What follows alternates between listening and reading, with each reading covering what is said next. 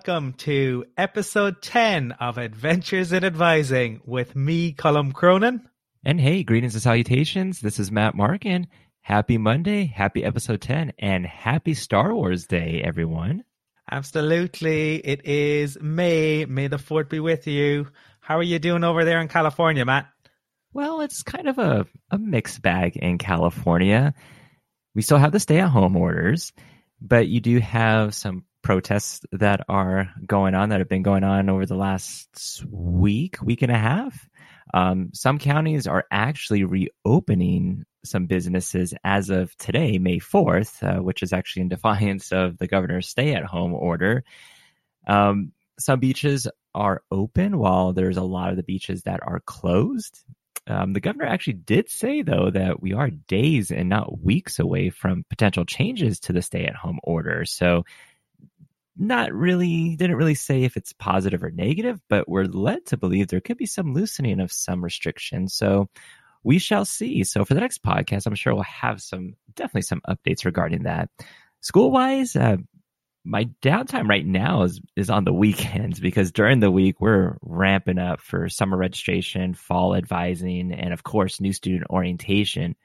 It's basically been more coffee during the week to stay caffeinated, I'll tell you that much. This last week, though, was in my student appointments. I had more students saying how they miss school, and they're missing the interactions. They don't necessarily miss the driving the campus or the commuting part. That part they still like being at home, but they are missing not being actually in class. So, and I'll tell you, for me too, it's nice seeing students virtually over these last like 5-6 weeks that I've had appointments, but I am missing being in the office and talking to students. So, that's for real. Yeah, completely. I think, we miss that interaction, and even seeing somebody else's face and having them talk back to you makes a difference, I think. How are things going over there with you? So we had an update yesterday, and they laid out a roadmap, I guess, to recovery. So right now, the restrictions all but remain in place up until the 18th of May. The only real change in that is an extension of the distance you can go from your house, but all businesses remain closed, and all the social distancing and cocooning remains in place. And then we will have a 5-step roadmap beginning on the 18th, with 3 weeks between each of them.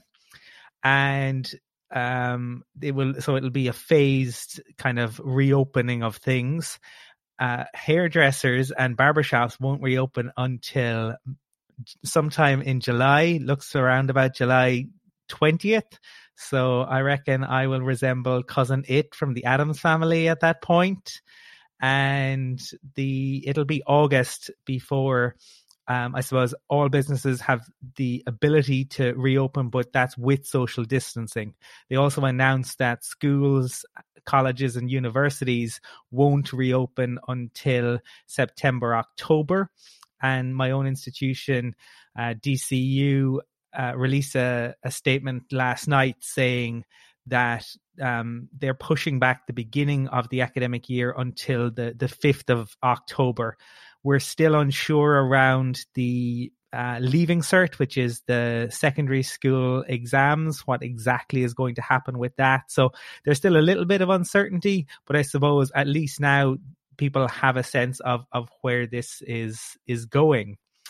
So what have you been doing to fill your time in the last couple of weeks? Aside from work, trying to keep busy, doing the podcast, which I'm definitely still enjoying, but I've been doing a lot more reading, and actually just got back into video games too. So right now I'm reading Diamond Dallas Page's Positively Unstoppable.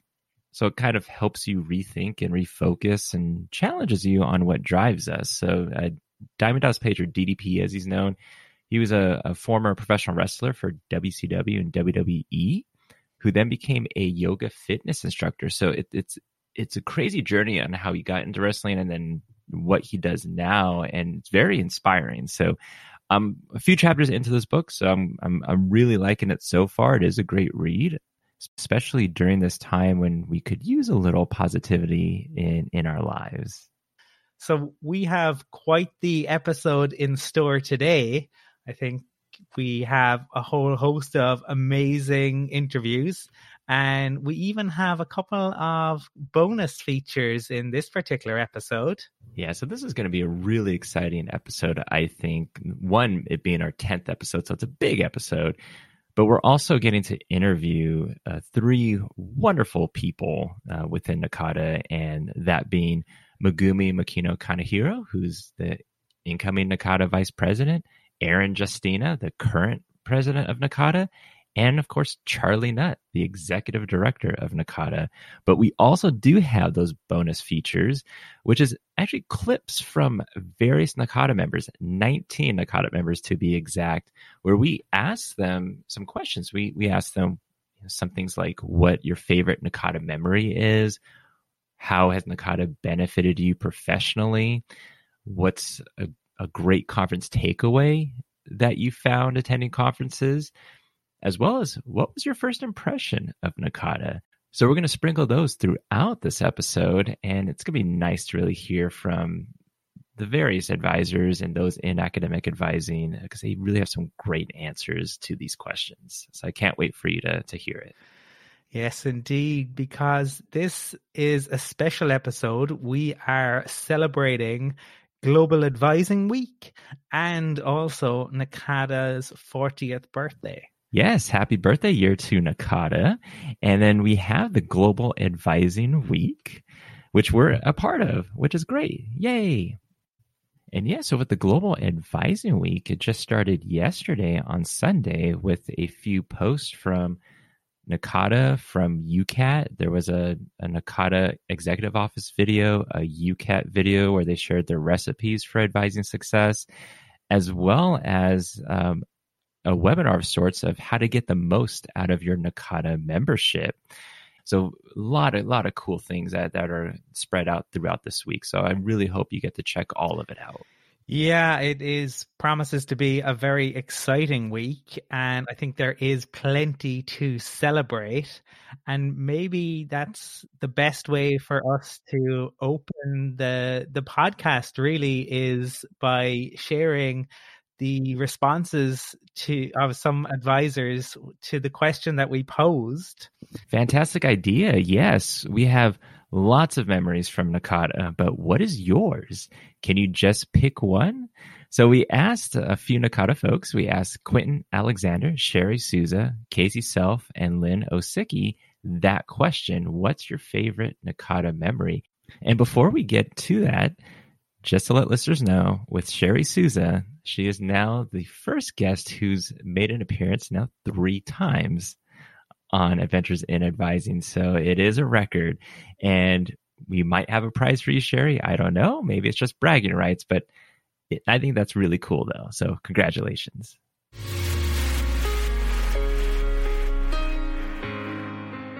Hi there, this is Quentin Alexander. I'm a faculty advisor at Longwood University in Farmville, Virginia. And I will say that my favorite NACADA memory would be traveling to Dublin, Ireland for the 2019 NACADA International Conference. It was just fantastic to meet so many people worldwide with this common interest of serving students in a supportful way to make sure they receive the advising they need for career development and personal development, and also just to engage with the numbers of colleagues from across the world. And I think one of the biggest highlights of that conference was presenting with Loxley Nibbs from Florida Gulf Coast University. We are both very passionate about the topic of diversity. So to actually share information about advocacy within the context of academic advising was fantastic. The synergy in the room was fantastic. It was just a 1-hour conference, so many people stayed after. A 1-hour session, many people stayed afterwards to talk to us about this. And that later turned into another one of my favorite moments, was actually having this acceptance and pre-conference for the 2019 conference in Louisville, Kentucky, where we're able to talk about a framework for developing advocacy conference for academic advising that we're still working on. Once again, the energy in the room, the excitement for the topic, and its purpose was profound. So NACADA has brought me some really, really great memories. Aloha, my name is Sherry Souza, and I'm the Region 9 Chair.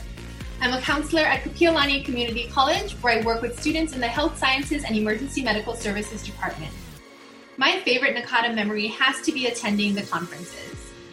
Going to a regional or annual conference is like attending a family reunion.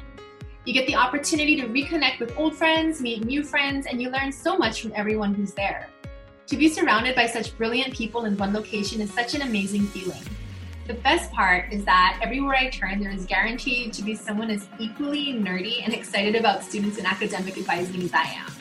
I truly feel like we're so blessed to have an organization filled with so many passionate, knowledgeable, and really fun people. You leave the conference feeling so energized, refreshed, and really ready to conquer anything the students can throw at you. Unofficially, my favorite NACADA memory has to be learning about the redneck lava lamp, but that's all I'm going to say here. So if you want to learn more, you can find me at one of those conferences and I'll share that story with you. Stay with us. We'll be right back. Cracking the college admissions code just got easier. I'm Rebecca Gordon, your go-to fictional college admissions counselor for the rich and famous. Tune into The Admissions Game, Satire Edition, and uncover my top secrets for surefire Ivy League admission. Ditch the old Photoshop your face onto a water polo hunk trick. We reveal all the latest loopholes.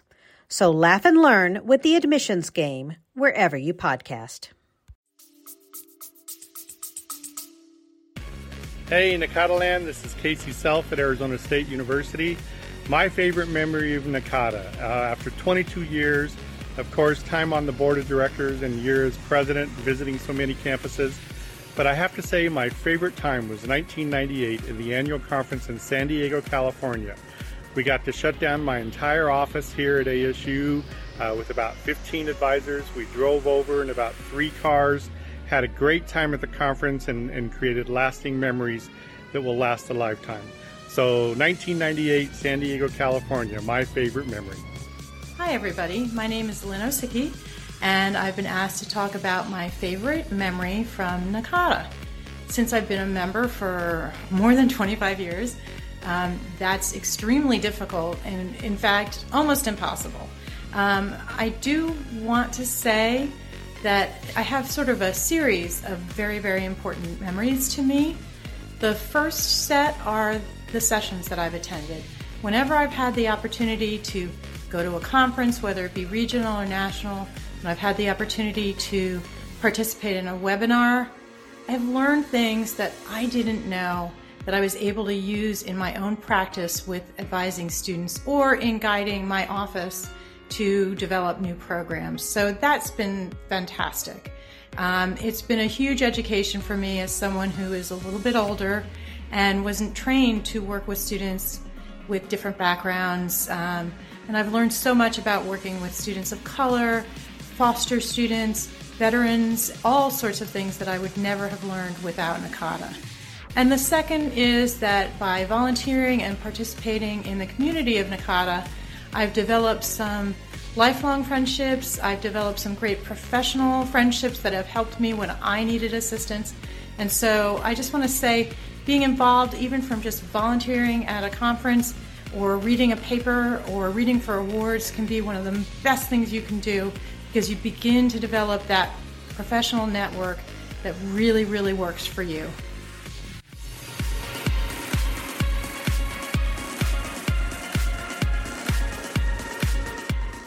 I think it was really lovely to essentially, begin this by hearing about people's favorite memories and some really lovely moments within that. And we want to thank everyone who participated and took their time to share their stories. And hopefully for listeners, maybe it sparked your own memories about your time in NACADA. And for those people who aren't yet NACADA members or haven't yet attended a NACADA event, hopefully it gave you an idea of what you can expect in the future. And I think we are now going to talk a little bit more in depth about NACADA and what the organization has to offer. And we're going to do that by speaking to the incoming vice president. Isn't that right, Matt? Yeah, so first up is NACADA's incoming VP, Megumi Makino Kanehiro. Those of you who know Megumi know what I'm talking about when I say how positive and passionate she is about people and about advising. And I know this is going to sound cheesy, but you can't say Megumi's name without smiling or putting a smile on someone else's face. And if you don't believe me, try it right now. Megumi. Yep, I'm definitely smiling right now. So without further ado, here's Megumi's interview.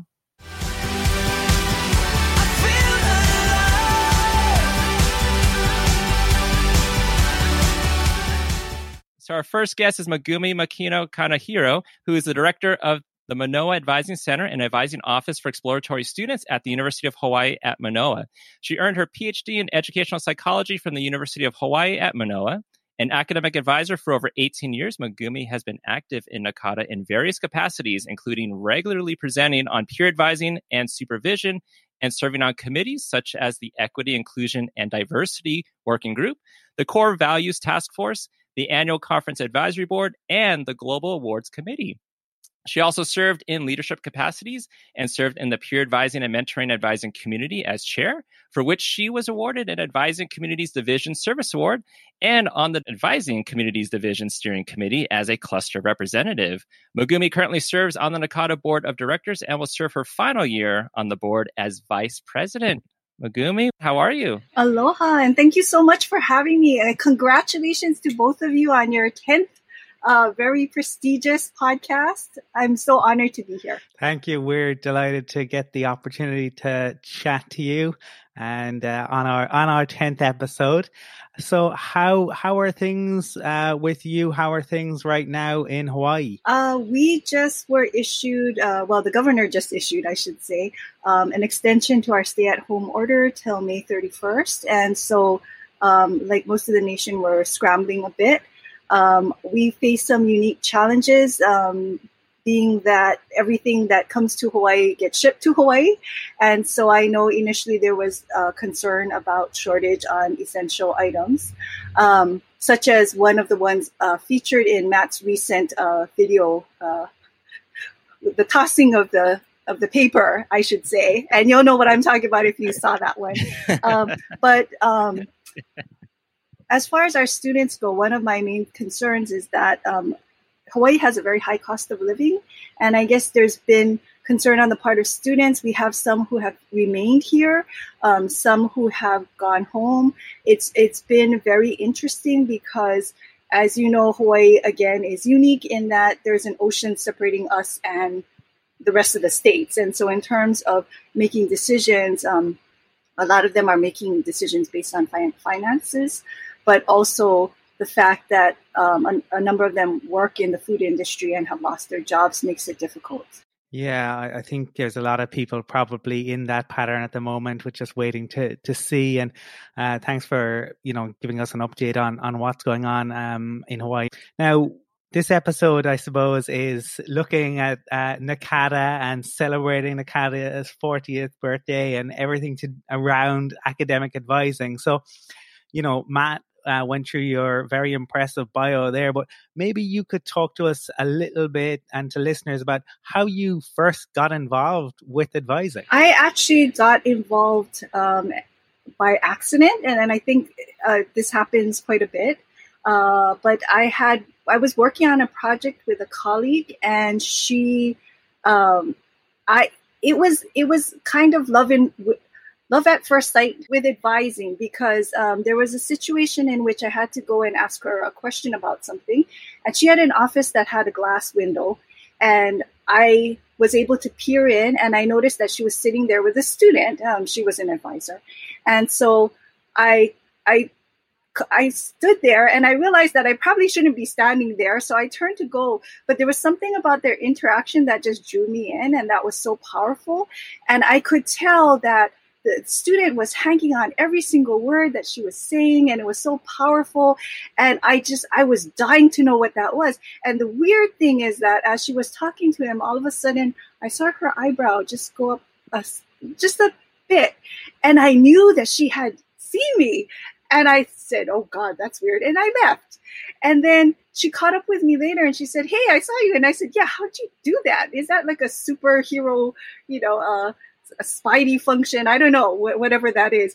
And she said, "Well, no, I noticed that you were at the door and, what's up?" And I said, "Well, before I tell you what I really came to talk to you about, I want to know, and I understand you might not be able to tell me details, but what were you talking to the student about? Because it looked earth-shattering. It looked amazing." And she just kind of laughed and she said, "No, we were just talking about registration and what courses they should take."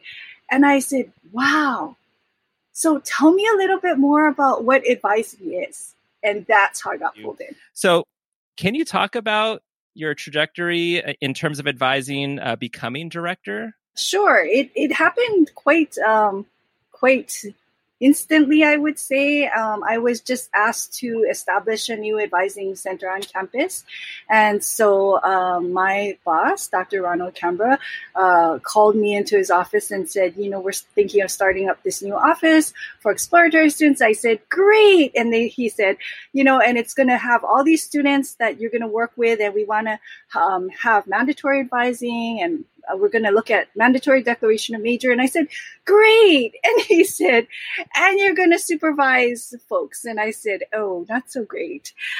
Because that wasn't something I aspired to do. It's not something that I saw myself doing. I was used to being a worker bee. I was not used to kind of leading the charge for others. And what's interesting is that's now become my most favorite part of the job.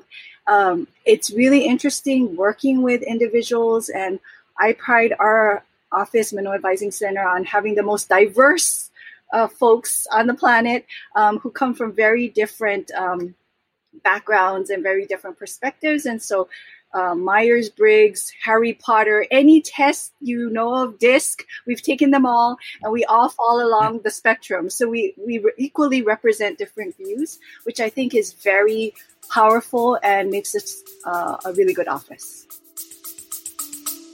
Stay with us. We'll be right back. You love listening to podcasts, but have you ever thought about starting your own podcast? Maybe you want to build a brand, grow your business, or are looking for an excuse to talk about your favorite hobby. Whatever your reason for making a podcast, Buzzsprout is the place to start. Since 2009, Buzzsprout has helped over 300,000 people launch their own podcasts. Buzzsprout walks you step by step through the whole process and will give you powerful tools to start, grow, and monetize your podcast. Ready to get started? Click the link in the show notes to get our free step-by-step guide to starting your podcast today. And so you mentioned Harry Potter. So what house would you fall in? If you had to guess, what would you say? How about if you had to guess mine? That is so hard. I don't know. Well, you definitely have the magic. You and Colum, with the podcast and with all your creativity, you guys definitely have the magic. But I don't. Oh man, I'm not sure. And if you can't guess, I'll tell you. Yeah, you gotta tell me. Slytherin, actually. No, really? Yes. Okay. Okay, that's very interesting. Now I feel like I know a whole heck of a lot more about you. So good to know. I don't know if that's a good thing or not. And I'm Hufflepuff, so clearly. Yeah. Colum, what are you? I don't know. I have, I suppose, lived on the outskirts, working with students. I have lived on the outskirts of the Harry Potter world for. Is it decades at this point, or is it plural? But I don't know myself. But I know enough to know kind of roughly what those two houses mean. Well, you'll have to take the test, and then on the next podcast, let us know. Mogumi, can you, since you were talking about your advising center and being director there, can you talk about specifically your advising center, what kind of student populations that you advise? So we advise exploratory students through all 4 years. We're trying to, of course, basically bring down our population of super seniors, and so we're trying to move towards mandatory declaration of major earlier on than what is happening now. I personally we see exploratory students in our 6 different paths in exploratory. And my role in the office is very different. I'm kind of the vice principal, so to speak. So I work with the students who are having academic difficulty, who've been below a 2.0 for 3 semesters or more, and the students who have over 90 credits. And so, but I really love my work, and it's very rewarding. Megumi, I know that you had a lot of involvement in a lot of different things, but maybe how you initially got involved with NACADA. Yes. would be interesting to hear. At our campus, we are very fortunate in that our some of our positions on our campus for advisors are tenure track. And as a result, one of the things that we are required to do is we are required to present or publish or do those types of activities. And I have to be honest with you, public speaking is not one of my favorite things to do. And so I very begrudgingly, I remember, went to my first conference and I walked in, I'll never forget. And it wasn't necessarily the opening, which, as I'm sure you both are well aware, can be very staggering. But it was just the realization of walking into the room in which I was going to present with 2 others, that my heart just dropped and I almost fled in terror. I almost didn't make it because I was just so surprised. Just with the enormity. I think you folks talked in a previous podcast about the difference between international, regional, and national or annual. I'm sorry. Old habits die hard, old wordings die hard, unfortunately. And so I think my first steps were very tentative, and it was really by being connected with some very good people and people who kind of just took me under their wing. And it was kind of almost by accident. And it was just one person here, one person there. I always say I had a NACADA fairy godmother in Rebecca Kofer, who really, when I was a peer advising and mentoring commission chair, she was our cluster representative, and she totally took me under her wing, and I couldn't say no. She was like, okay, we're going to do this. And I would just follow her. And I basically felt like I kind of got adopted into the whole thing. And so, I think I was very lucky, but I will tell you that with NACADA, the nice thing is there are always people there, quite literally and figuratively sometimes too. At the Minneapolis conference, I remember that we were doing training for the ACD, and I was lost, literally, because I was sitting in the wrong session. They have a session for the administrative division, they have one for the AC division, and they have one for the region division. And I was sitting next to Peggy Go, who she was the, at that time, right? She was the one who makes sure that NACADA financially is running, right? And I introduced myself, and we chit-chatted for a bit. And then I thought, this is odd. Why am I here? And why is she here? At first I thought she was in the wrong place. And then I realized, oh no, I'm in the wrong place. So I went dashing out, and literally Jennifer Jocelyn out of nowhere just appeared. And she was like, Megumi, how are you doing? And I said, I'm lost. And she pointed me literally in the right direction. And I have never forgotten that. But little things like that have really meant a huge difference. Yeah. Speaking of like first times you're meeting people, do you remember first time meeting us two? Actually, kind of funny story, or small world, or however you might put it. The longer you stay in NACADA, and granted, I've been a NACADA member for a really long time. The longer you stay in NACADA, everything and everyone is connected in ways that you don't even realize. And so I remember for a long time thinking, Matt Markin, that name sounds so familiar. And Colum, I think Matt and I made the realization that he was in the first iteration of the peer advising and mentoring e-tutorial that I facilitated. And so I had to apologize profusely to him because I was still trying to figure out which way was up and how to best support folks. And so we were kind of having a laugh about that. I don't know if he wants to add anything to that, but so we were talking earlier, and my first recollection, I was like, oh, well, in person, we met, I think, at the Phoenix annual conference, because Leah and Megumi had a panel they were doing on the last day, and it was the first session that morning, like 8:00, right? And which a lot of times the last day is not the most well attended. And actually, now that I'm saying the story, in my mind, I do remember when we actually met before this. Oh. And so I'll get to it. So Leah was nervous that not a lot of people were going to attend. I go in there. It's I think for an 8:00 session, it was pretty well attended, and more people came in during the session. But Megumi was great. Like, everyone was great on that panel. And I remember I gave Megumi a pin, and then she goes to the front to her bag, and I'm like, oh, okay, she's gonna she's putting it away. She comes back, and there's like a bag of chocolate, and she has my name written on it. And I'm like, wait, when did this happen?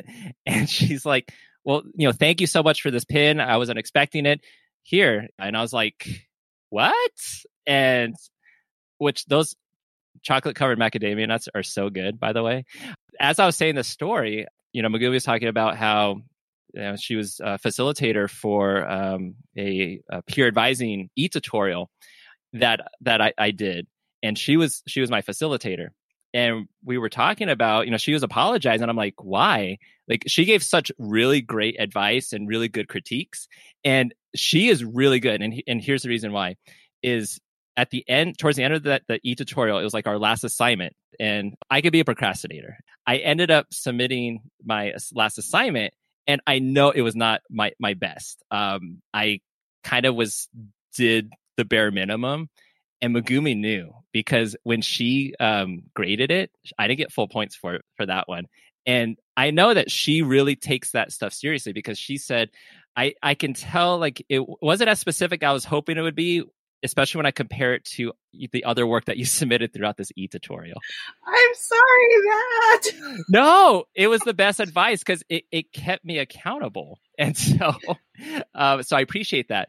And I do remember when we first actually met, though. It was actually in Reno at the Region 9 conference. The last session, my colleague Evelyn Knox, shout out Evelyn, we were doing a presentation on undecided advising and some things that we had done at our school to help students find their major early, and try to get students to declare sooner, but to do it strategically. And you attended that session. And I remember on the shuttle ride back from the campus to the hotel, there was a lot of people there for the last session of the last day. And you said that's a testament to the topic. And when conference committees pick the sessions, you said they want to find sessions that they know people will stick around for till the end. So you should feel good about that.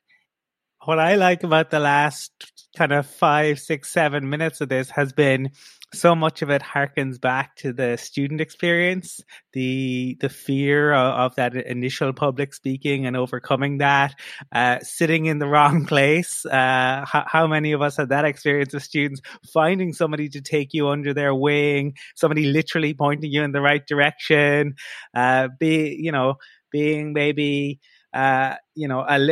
finding yourself being procrastinating, not submitting, your best work, and then finding somebody that, maybe calls you on that in a nice way and actually inspires you for the future. All of these things are really so related to advising itself. And I think that also goes to a testament to Megumi, and can be such a mentor to a lot of people. And we were talking earlier about how anytime her name gets brought up, people smile and they immediately have a story, a positive story. And it's true. You may not think so, but it is. But can you talk about, because you're part of a lot of different, and have been a part of a lot of different groups within NACADA, and committees and working groups, and I mean, you're the Global Awards Committee. You've helped with the Annual Advisory Board. Can you talk about your experience with maybe some of these specific areas that you've been in, why that's been important to you? All of them kind of have a common theme, and I found that there's two things that keep pulling me back, and one has been that it's the people and just being able to work with different combinations of people. I have made it my personal mission since a few conferences back that anytime anyone wants to figure out how to connect with NACADA, I will do it. I will personally do it. And I will sit with them and ask them, what are you interested in? Let's fit that with you. I do my advising on the advisors. And I basically say, okay, well, let's find a major for you. Let's find an AC. And let's find, like what committees you would be good on. Tell me about your skills.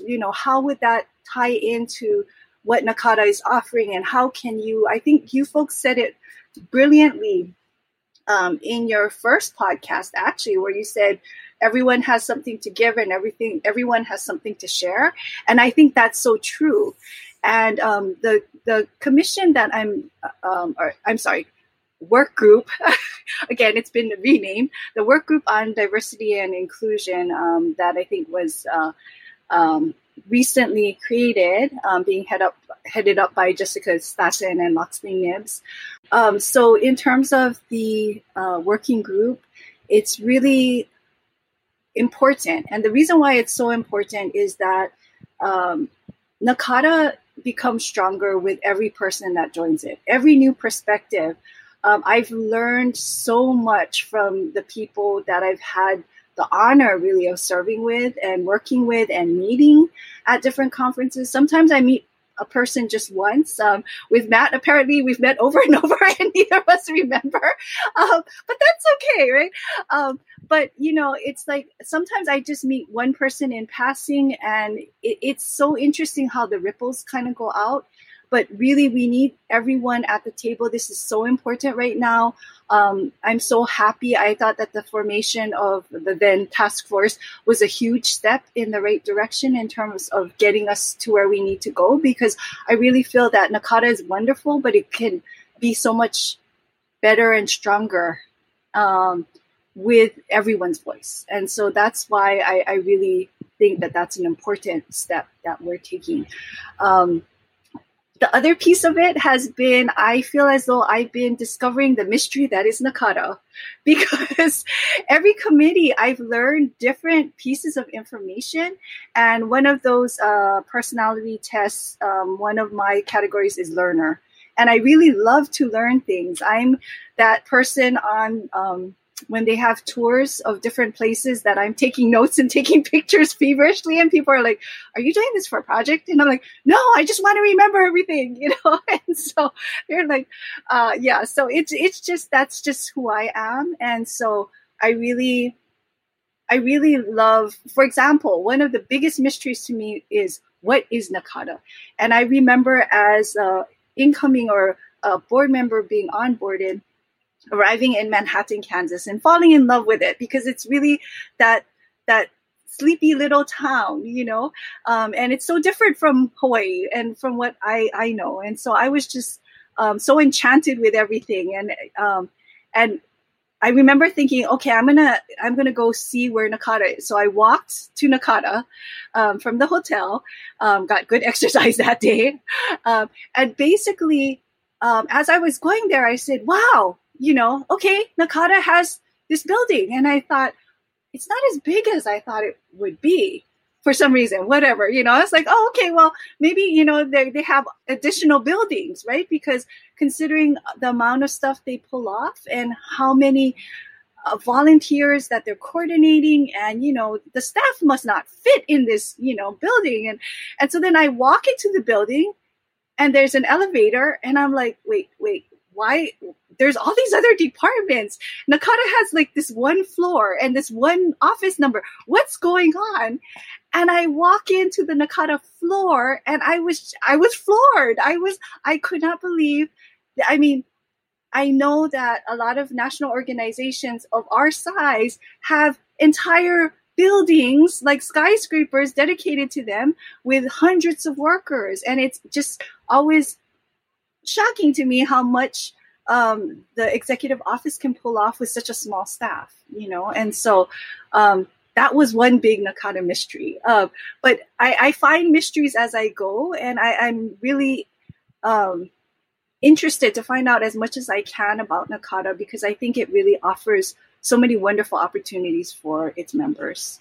Yeah, and I think a testament just to the way in which NACADA inspires its members to get involved, that it's the people, it's not the place, and I suppose you've been very generous to share, how you got into advising, how you initially got involved with NACADA, your involvement in some of the committees. Maybe to hear some more of your NACADA stories. Are there any particular highlights or moments or stories that you can share, that memories from conferences or NACADA, any NACADA events that you've been involved in that stand out to you? There are just so many. I can't even. What I can tell you is that my mom. So this was the most interesting observation. Is that my mom asked me at one point, she saw all my pictures on Facebook, and she said, "What happens at these conferences?" And I said, "What do you mean?" And she said, "You look so happy." And I said, "What are you talking about? I'm so stressed out and worried about the presentations and all of this." But the fact that she said it so strongly, I went back and I looked at the pictures and I realized, wow, yeah, I feel alive. I don't always have the best sleep at NACADA conferences, but it's this wonderful opportunity to see folks. I'm actually an introvert.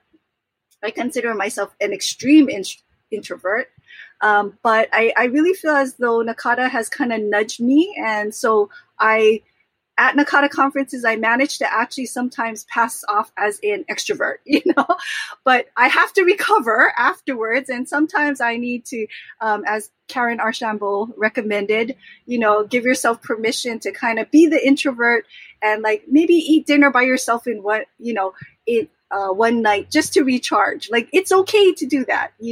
I just love that. There are so many little kind folks in NACADA, both the members, the EO, even just I'm not holding out on you guys. I just have too many stories. It's like I can see all these faces, I can see all these experiences, and it's just this rush of appreciation and thankfulness for everyone who makes NACADA part of their life, I guess, is the best way of putting it. Tying to that, we did ask listeners to submit questions. This one's an anonymous one that was submitted. And I think this one fits perfectly to tie into this is, Charlie Nutt often mentions that NACADA is a family. And a lot of times he has the hashtag NACADA family. Can you share your own NACADA family story, or maybe when you first felt like NACADA was a family to you? I think everybody comes into NACADA in different ways. Some people, join different committees or at different levels. So regional level, administrative, AC. But I have to say it was, I think maybe the first time that I really, truly felt that way was when I was a peer advising and mentoring commission chair. I had, there used to be a competition where you would do kind of like informational presentation, kind of a more creative presentation, and kind of just the overall. So there were 3 different categories. And it was just in fun, but it was to encourage everyone to kind of do their best, because the posters or the presentations are used to promote the commissions, what used to be called the commissions and interest groups, now the ACs. And I remember thinking, okay, well, information, I can work on it, but right now I don't have the time, to be honest. And, conference is tomorrow. And I ended up just deciding, you know what, I'm just going to be myself. I'm going to do what I do. So I ended up, and this was in Vegas, I think. And what I ended up doing was I ended up plastering our poster with pictures of peer advisors. And I ended up using lights. And I think no one else had thought of that before. And as a result, I won that. And I remember feeling just stunned when they came up and gave me or announced it and gave me a hug. And I just remember feeling so accepted as who I was, because I was like, wow, I'm being me and they like me for me. Like it was just such a warm feeling. And it was just, and you know, the other chairs were coming and like, congratulations, and that's great. And, you know, and as a result, you know, some of them, like Kyle Ross, for example, came up to me and we started joking about it. He's like, you're going to pull out lights on me. What is this?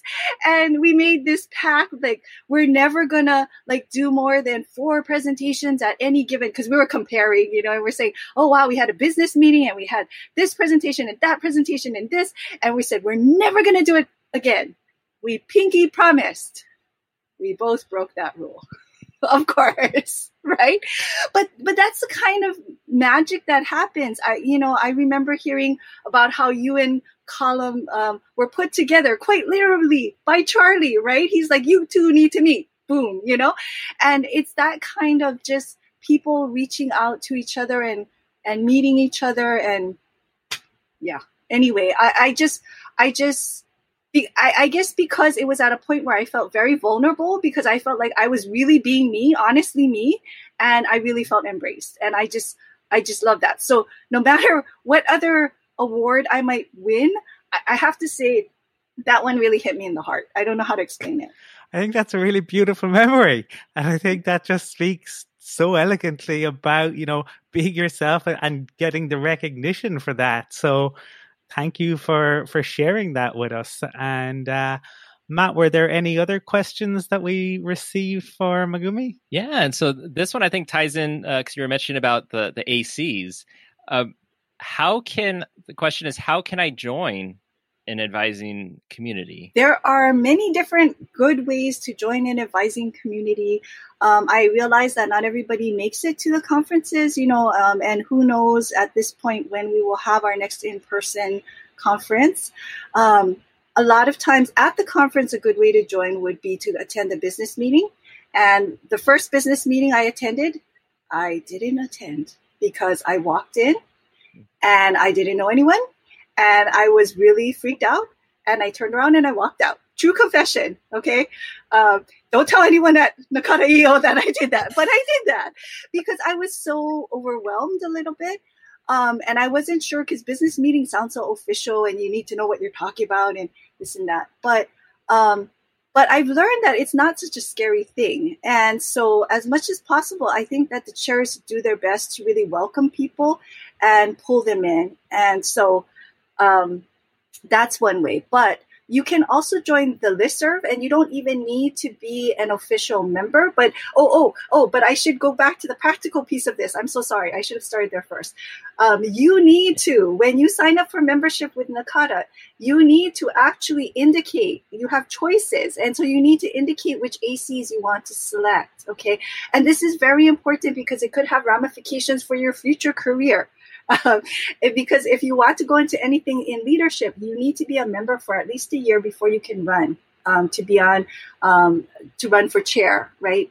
You can also, like, if you're really gung-ho and you want to jump in, you could also do see if you can join a steering committee. Now, I'll be honest, the opportunities are different depending on which advising community you have, because sometimes there are some advising communities that are huge, that are very well organized, that have a group of people who kind of have been, they have been continuing a tradition. There's others that are brand new. Like this year, I'm so happy that we're having a social justice advising community, for example. You know, but I think a lot of it, some of it is timing, but a lot of it is just throwing your name in the hat. You could also read proposals for an advising community. You know, there's many different ways that you can join in Nakata, and that's why I love it so much. I guess it's kind of an extension of what I do at University of Hawaii at Manoa, because there I tell everyone, and this might be another Harry Potter type reference, but I kind of say we're like a train station and we help everyone get on the right train and pick the right major. And if you're on the wrong train and you realize you're not on the right one, just get off and then we'll find you on another train. It might take you a little longer, but that's okay, right? But same thing with NACADA. It's kind of like, there are so many trains leaving the station of NACADA. There are so many opportunities, whether it's writing, research, leadership positions.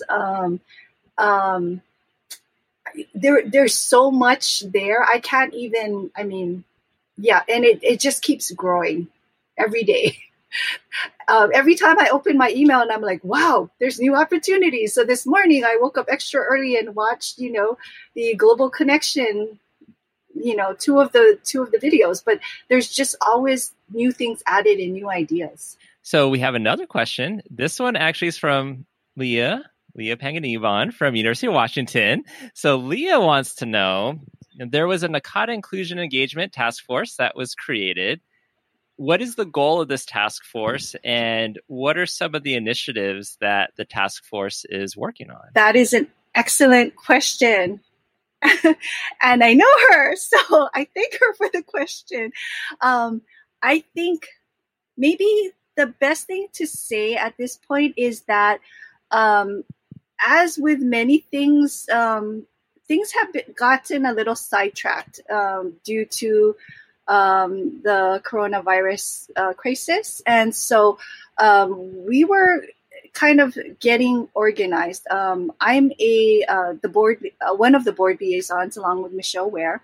And the group is a phenomenal group. They've been having a lot of discussions. And the nice thing is that Executive Office really has extended resources, time, and energy in terms of making sure that the group can get the kind of support it needs to do the work it needs. Now, to be honest with you, a lot of folks feel that it's important that everybody meet in a group physically. And the first time we met was at the previous conference, the last conference. And it was on the last day for like an hour. And so we didn't have much we could get accomplished there. But we have been meeting regularly on Zoom and moving ahead. That said, a lot of it was just clarifying in terms of what the scope is and what we need to do. The group is very invested in terms of looking at NACADA as a whole and kind of rethinking all the possibilities, what could help to benefit, what could help to improve. And there have been discussions about creating safe spaces for everyone and how important that is. There really is a lot going on, but I also don't want to get scolded by the chairs in terms of overstepping my bounds in terms of what we are or are not doing. But I will say that they are keeping us on track, and we will be reporting in terms of what as things develop. So stay tuned, because a lot of exciting just the brainstorm, I have to tell you, I was so impressed with. There were so many ideas, and I know that this is going to be a massive effort, and it's going to take all of us, and it's going to take small actions and big initiatives and small initiatives, and simple just talking to each other and asking more questions. And there's a lot of work ahead, but I would say at this point, I don't think I can. I don't think I can concretely say, because a lot of it is, as I would say, percolating. So yeah, it's going to be a continued work in progress, but a lot of hard work ahead. But if anyone can do it, it's NACADA members. That's for sure.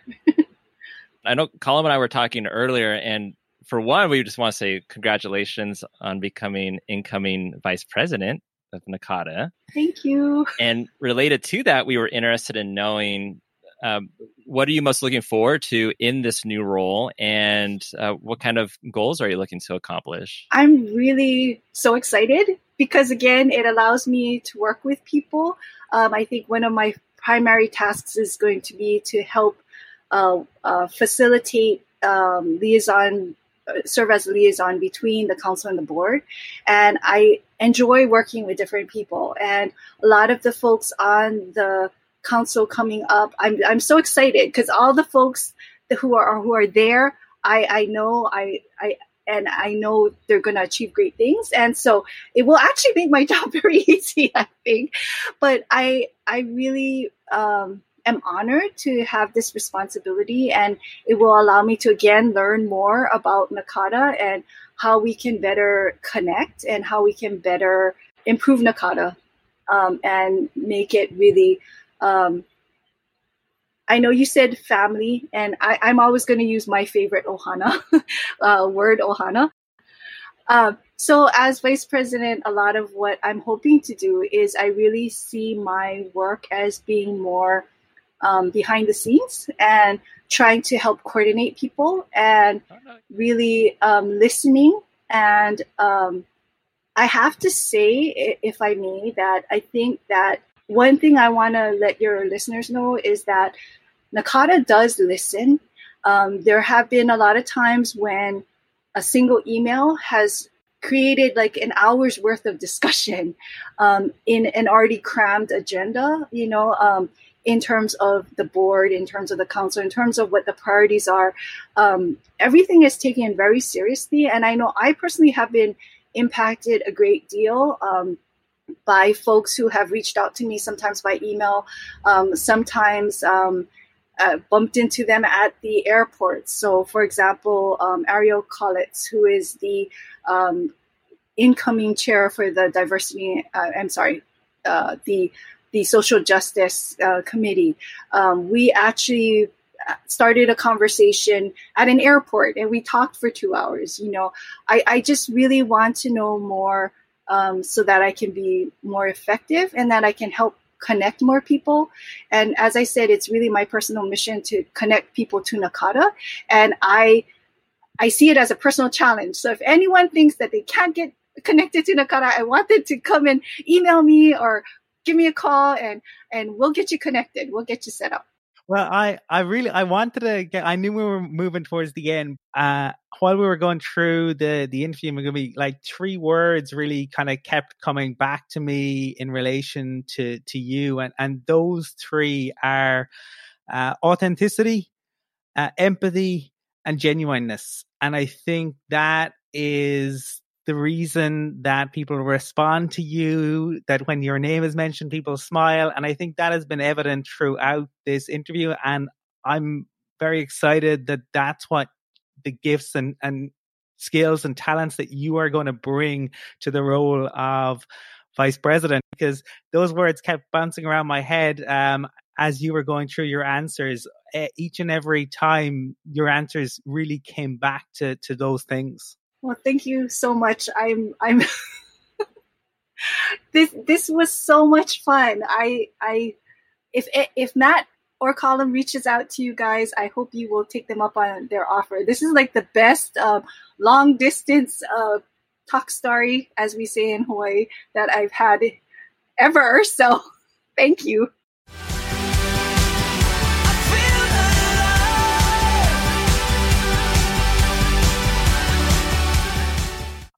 I had so much fun on our chat with Megumi, even though my internet kept cutting out.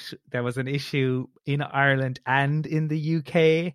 And so appreciate the patience of Matt and Megumi. But I thought she was just so warm and friendly, and she is just a wonderful way of offering insight and a whole lot of fun, I felt, Matt.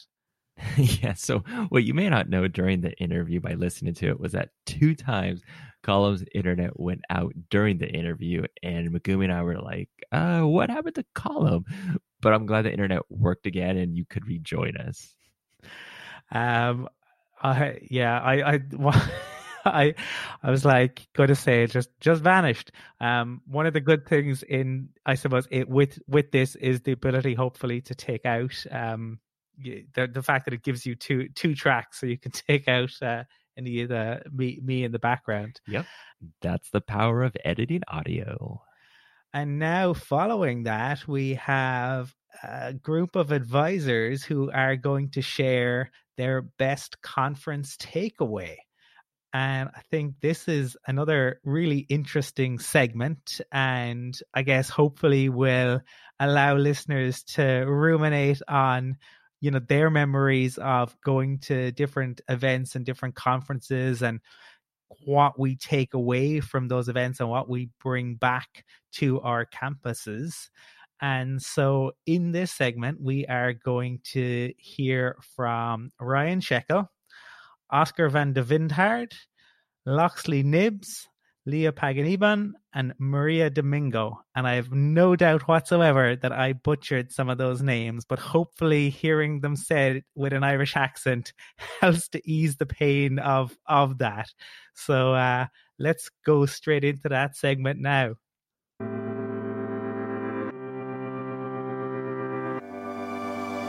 Hey y'all, my name is Ryan Shekel. I'm Assistant Director for Pre-Professional Health Careers at Texas Tech University in Lubbock, Texas. I've been in advising since 2002. And my best conference takeaway is a realization that, well, I don't know, maybe it took me a little longer to figure out than others, but it was a realization that the energy and excitement and thoughtfulness I felt leading up to and during a conference didn't have to be limited to that week or that city. It takes intentionality for sure, but connecting with advising colleagues, the scholarship of our field, and best practices doesn't have to be something we do just every once in a while. It can be part of our regular daily practice. I'm a bit of a processor. I'm in my head a lot. And it took me a while to fully appreciate how talking with others about the work that advisors do informed and enriched my thinking. And that was during conferences. Being able to bring that benefit to wherever and whenever I was dramatically changed the way I think about what academic advisors can do. Whether via published advising scholarship, advising Twitter chats, connecting electronically or in person with advising colleagues, I can recreate a conference-like experience, admittedly at a smaller scale, anytime I want, and in a much more cost-effective way. My best conference takeaway was figuring out how to keep the conference going. Hi, my name is Leah Paganiban. I work at the University of Washington, and my best conference takeaway is that you actually don't have to attend 100% of the conference. The first few years I went to conferences, I tried to go to every single session, and then I realized the benefit of actually just talking and networking with people in between sessions. There's something to be said about walking in downtown Phoenix or Louisville or wherever it may be and getting to know somebody both informally and learn about them both personally and professionally. So that's my best takeaway. Hi everyone, my name is Loxley Nibs and I'm at Florida Gulf Coast University in Fort Myers, Florida. I have to say that one of my best conferences was last year's annual that was held in Louisville, Kentucky, where we had Dr. Tyrone Howard as our keynote speaker. Dr. Howard spoke about diversity, inclusion, engagement, and about marginalized population and the need to make them feel important and included as part of the institution. He opened a conference with that on a Sunday, and the Monday he had a part two, and I felt like I didn't get enough and I had to go back and see him. The things that I took away from that conference, I brought back to my institution and tried to incorporate that in my advising practices.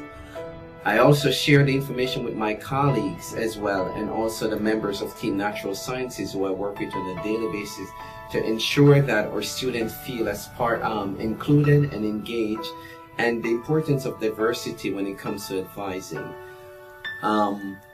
Hopefully 2020 Puerto Rico will outdo that, but as I've attended 5 NACADA conferences, and I must say that was one of my best ones because of what Dr. Howard brought to the table and what I took away from it in terms of best practices. Hello, my name is Maria Domingo, and I'm an academic advisor for the Jack H. Brown College of Business and Public Administration at California State University, San Bernardino. My favorite NACADA memory would have to be attending the Region 9 conference at Santa Rosa, California. At that conference, I was able to meet Dr. Kristen Venegas, who is providing research consultations. I was having a really difficult time in finalizing my research questions for my dissertation, but after our conversation and her feedback, I was able to move forward in the process. I also have fond memories of meeting new people at the conference, and attending the different sessions with my colleagues and having conversations on how we can bring back what we learned to our respective departments. And finally, being able to go to the Charles M. Schulz Museum was so much fun. I'm a big Charlie Brown fan, and being able to see the different artwork on display was phenomenal. Thank you for letting me share my favorite NACADA memories with you all. Stay safe and happy 40th anniversary, NACADA. Hello, my name is Oscar van der Wijngaard. I'm with Maastricht University in the Netherlands. And the best conference takeaway for me is always the energy and the inspiration I get out of it. Being together with a group of people for 3 days or sometimes more, and listening to everything they have to say and share about what they do, and sharing what I'm doing with others, new ideas and insights, exchanging ideas and information, or sometimes just sitting back and reflect upon sort of the interesting challenge that advising can be. And the wonderful thing is we're all doing this coming from different backgrounds, and it truly is an exchange of perspectives. Listening to someone talk about advising with a certain idea about what student success is about that may be different from mine is inspiring, because it makes me think both about my underlying values and about what I do. So that's wonderful about it. And that's what keeps me sort of going back to these conferences. NACADA, congratulations.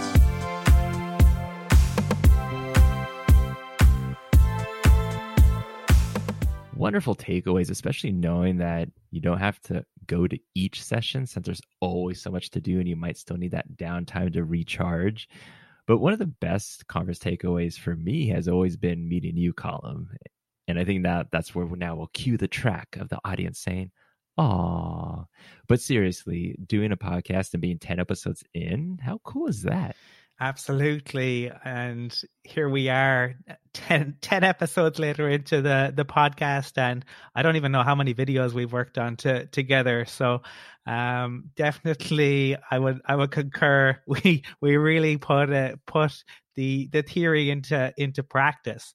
And I suppose that's partly what we're going to talk about in our next in-depth interview, which is with the current NACADA president, Erin Justina. And she was kind enough to take some time this week to have a chat with us from her home. Yeah, Erin is another fantastic person who just has such a wealth of knowledge and is so supportive. I mean, one of the areas she's big on is workplace culture. And in this interview, you'll be able to tell how she always wants to bring the best out of everyone and have everyone's voice at the table. So let's dive right in. Look for the good in everything. Mm-hmm. Look for the people who will set your soul free. All right, and we have Erin Justina. Erin's 20 years of experience in higher education, has transverse student affairs, undergraduate education, and academic affairs. She has directed experiential learning programs, advised students with disabilities, taught and mentored students returning from probation and suspension, and promoted and facilitated advisor training and professional development. Erin has been an active member of NACADA, the Global Community for Academic Advising, for more than a decade and currently serves on the NACADA Board of Directors as president. Hey, her presentations, invited talks, and publications have focused on the role of creativity in teaching, the professional identity of academic advisors, workplace culture, and mentorship. Erin, welcome to the podcast. Hi, thank you, Matt. Colum, thanks for having me. Delighted to have you join us as we celebrate the Global Advising Week and NACADA's 40th birthday. I suppose, everybody, I imagine you are dealing with the COVID-19 situation. So how are things at your institution and what's it looking like for the summer and maybe the fall? Or have you guys any idea of what it looks like as yet? Yeah, I mean, I think we're holding up pretty well. I'm at a graduate and professional school right now, and the transition to online has gone pretty smoothly. Of course, we've got some situations where people are in clinicals or internships and things of that nature that can't be always 100% done online. And so we're handling those situations. Those students may have to finish a little later on than they wanted to, but we'll get them all graduated this spring. And it looks like we're going to stay online for the summer. Hopefully with a lot of things that we've learned between now and then, as far as the hiccups that have occurred, and grow from that. And for fall, we're still thinking about that and how that's going to look. Again, we do have students that are out actually on the front lines fighting COVID, and so there's a real need to continue to graduate the types of students that we work with and get them into the workforce. So. Everybody's, of course, pulled together in amazing ways. I'm not sure on your campuses you all have stories of the ways people are collaborating and being inventive. And I mean, that's pretty refreshing to watch. Yeah, I think creative is probably the right word. I think like we've all like adapted at such a fast rate in terms of to help out our students, to make sure there's resources available. I mean, we're learning new things we never thought we'd learn. So new skills. And it's been pretty amazing to watch that, when we're up against the wall, we make things happen. Yeah, we may be fatigued, but we never stop. And then with it being NACADA's 40th birthday that we're celebrating, the Global Advising Week, what does that mean to you? Man, it's kind of surreal, right? To think about 40 years. I've been involved, I don't know, decade and a half or something at this point. And just to think about where we've come from and where we're going. And again, COVID throwing a little hiccup into even how that looks, right? Our future even there is going to need to be re-envisioned, but it's really exciting to see that we're, having this global week and really celebrating the profession. It's been a long time coming. So as a field, we've kind of starting to grow into ourselves, I think, and get, research and scholarship and practice kind of all wrapped up in a nice profession. And we get to celebrate that and thank advisors, especially during this time of, exhaustion and challenge and all their agility, and really get a chance to highlight their work. Yeah, I think that's it. I mean, everybody is dealing with new and unique challenges. I've been working in higher ed for 15 years now, and I usually say I'm never shocked, but frequently surprised. And I think that is definitely the case in these times. Now, Matt read a really interesting bio of yours, Aaron, and I think it would be interesting for listeners to maybe, if you could talk us through your journey into advising, and how did it begin? What was it that sparked the interest, I suppose, in advising for you? Sure. So I think, like many of us, or at least more so when I was getting into higher ed, I fell into it. I finished graduate school and needed a job, and there just happened to be an opening. For me, I actually started advising in disability services. And so that's where I spent 10 years of my career, was working with students one-on-one in a center for students specifically with learning disabilities and ADHD, which was amazing. I mean, we got to spend 30 minutes at least with every student every week. And I mean, most advisors in a traditional role, especially at a big school, like I was at Texas Tech University, just does not happen. And so it was such a gift to be able to advise those students in that manner. So I kind of laugh. Sometimes people are shocked to find out I was never a real advisor, real in quotes, of course, in the sense that I wasn't in an academic program. And I never served in that capacity. So from disability services, I moved on to the experiential learning aspect of our university. And since then, I've moved on to be an assistant provost for student affairs. But within the time that I was kind of growing in my career, and very quickly, in my very first year on the job, I got involved with NACADA. I had a colleague that let me know about it, and we went to conference, which I think is how a lot of people get into NACADA, right? They come to a conference and they're like, oh my goodness, that's what this is. And so that was my experience. And I mean, from the moment I started, I was volunteering and getting involved. It's just my nature. But that's when I sort of got into the niche of really caring about the identity of advisors, especially since mine was often questioned, right? That I wasn't really an advisor. I really got really intrigued by what does it mean to be in this profession? What is our identity in this profession? And how do we grow as professionals and as a profession? And so that's kind of been the track that's run throughout my entire career, both on my campus and within NACADA. So I'm kind of a odd duck, I guess. Well, you were mentioning there that once you got into NACADA and the conferences, you were volunteering because, by nature you do that. And I will say that with Colin and our experience, we've asked you to volunteer to help out with some things, some projects that we've worked on, and you've been on it. So you helped us out with our toilet paper challenge video, which we appreciate. You also got some of your staff involved in one of the music videos that we did, which that was one of my favorite parts of the video, I will say. And then I will say, if we go into the first time, I want to say the first time we met was at the Louisville conference. I could be wrong. When we were interviewing Megumi, I was halfway through talking about how I first met her, and then I realized that that's not when I first met her. I met her like 2 years before. So I think it was Louisville. Yes. Am I correct? I think that's in that? right. Okay. Yes. So Colin knows the story because he was in it, but he doesn't know the reason why. So we were at the Global Lounge and we were recording a lot of different NACADA members, asking them what NACADA means to them. And then I think you were at a table with Matt and Mavash, and you were working on a puzzle at the Global Lounge. But I was too nervous to ask you to be in the video for two reasons. One was I was like, that's the NACADA president.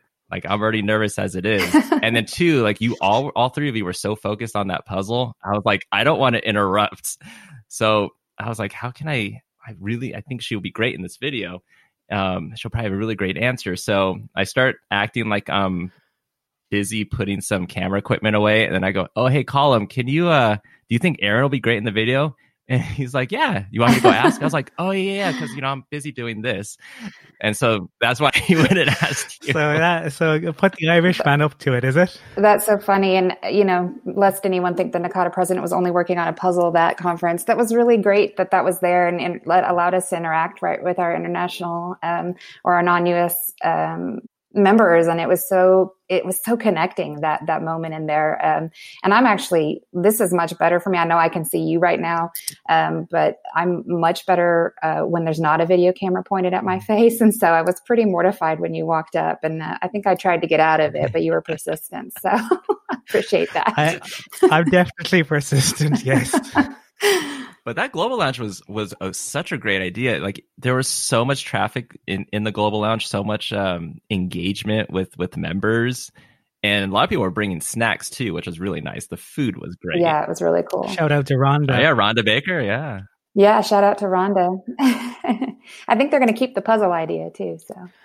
Aaron, I suppose one of the things, and there are myriad things we could probably talk about, but in the role of NACADA president, what does that mean? I mean, why I suppose for, Matt's talked about there about, you see the NACADA president and, oh, should I go talk? But what does that mean for you in terms of work? What has the role, what does it involve? Sure. So I think it's a little bit different actually than people think. Even serving on the board, I think, is a little bit different than people imagine it, especially if they're comparing it with other associations.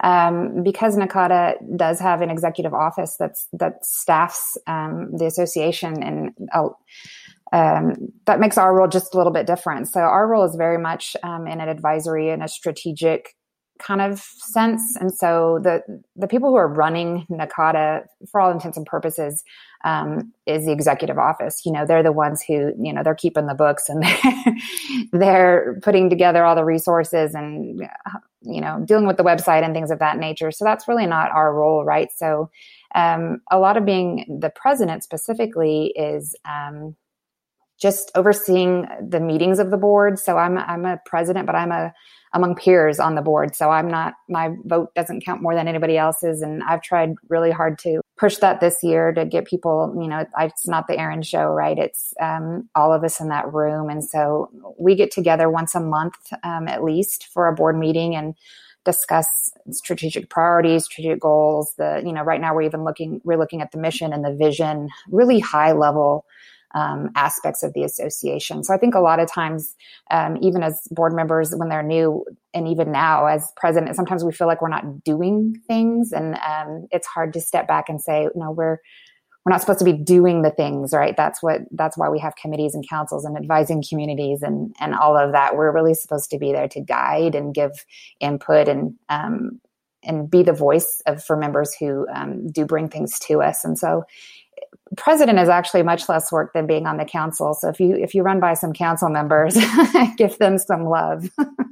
And, you talked about, it's a team effort in a way. And when you think of NACADA and, we've heard from you before in the video about what NACADA means to you, are there any memories that stick out for you in terms of whether it's like best conference takeaways or, a good time, favorite time that you had with NACADA members? Yeah, absolutely. Always when I'm presenting, and I don't, do that as much as I used to, but when I used to do presentations on professional identity and watching the room just light up at the concept of that back when I first started doing it, it was such a new way to think about themselves, and they never had given themselves space to stop and kind of ponder themselves, especially during a conference when they're trying to learn skills to help students. And so some of those, moments where you've got 100 people in a room and you just feel that energy and the excitement around that, that's everything to me in NACADA.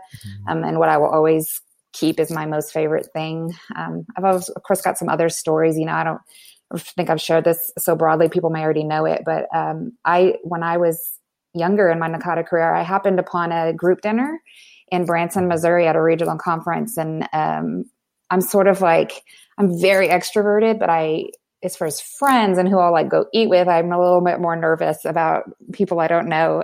And so my friend Rebecca Daly Kofer was like, let's just sign up for a dinner. And so we show up and there was only 2 women there. And I was like, I don't know. And so I was real nervous about going, and we went, and it ended up being the president at the time, Jenny Bloom, and her mother, unbeknownst to us. And that was just a special time. We got to meet and learn about her family and her as a real person. And, NACADA is such that, if you get down and sit with people, yes, we're all colleagues, and yes, we want to learn skills and all of that, but we really are, we care about each other as humans, and because of our natural advisor role, we want to know about each other as humans. And so that was such a fun memory. And we laugh about it all the time. I tend to like to hang out with a younger crowd. And so I said, man, I almost didn't go just because of an age discrepancy, and how jerky of me was that. And then I got to meet Jenny Bloom and her mom, who we still keep in touch to this day. So. Erin, you talked there about advisors and our interests, in people as humans, and I think that's very true. You mentioned your own interest in professional identity. I think Matt spoke in your bio around your interest in creativity. So 3 really interesting things there. And I suppose if for listeners, for people who are maybe newer to advising or starting out or moving into advising from other parts or even just interested in the area, what would you have advice to people about, what the way in which maybe you've approached advising or how they can best go about things? For those folks who are interested in the field and aren't yet in it, I think NACADA is the perfect tool to help them with that, both the resources that are online and the publications, if they can become a member and get the academic advising today that's in their inbox and the journals and things of that nature. That's a great place to start. But also, we've got social media and all these different listservs and networks that they can plug into even before they were in the career. And I think that is an amazing resource for somebody who really is being thoughtful about this and wants to enter this as a career. And really not all that different, I guess, for those of us who land into it. Same thing, much like students, there's so much available to us in the association and in the profession, and it can be very overwhelming. So I always suggest that people, if you have the opportunity to go to an event, 100% volunteering, I think is the best way to kind of get your feet wet and get small in there, especially if you moderate sessions. You can go in there and hear what people are talking about and get connected that way to people who are more maybe experts in the field that are there presenting. But if you're not going into an event, same thing, right? We've got committees and advising community groups that they can plug into. Even when you join, right? A lot of people don't realize that's what they're doing when they join and they click the 4, affinity groups, is that they're joining these advising communities. And those, I think, are the easiest way to get plugged into NACADA. They're broken down into kind of smaller groups in most cases, and there's always work to do. People are always really excited about the topics that are near and dear to their heart. So volunteering in those groups, or even just attending the meetings, again, to get a grasp of kind of the pulse of our profession. And then, depending on who you are, some people want to get 100% jump in and get involved in 65 things. And that's kind of my nature. That's kind of where I was. I'm a dabbler and did that, but it's also okay if that's not who you are and you just want to just learn and be a sponge, or you only want to write, or you only want to present. I think a lot of times we can maybe scare people a little bit when we say, like, there's 1,000 ways to get involved and you should do all of them.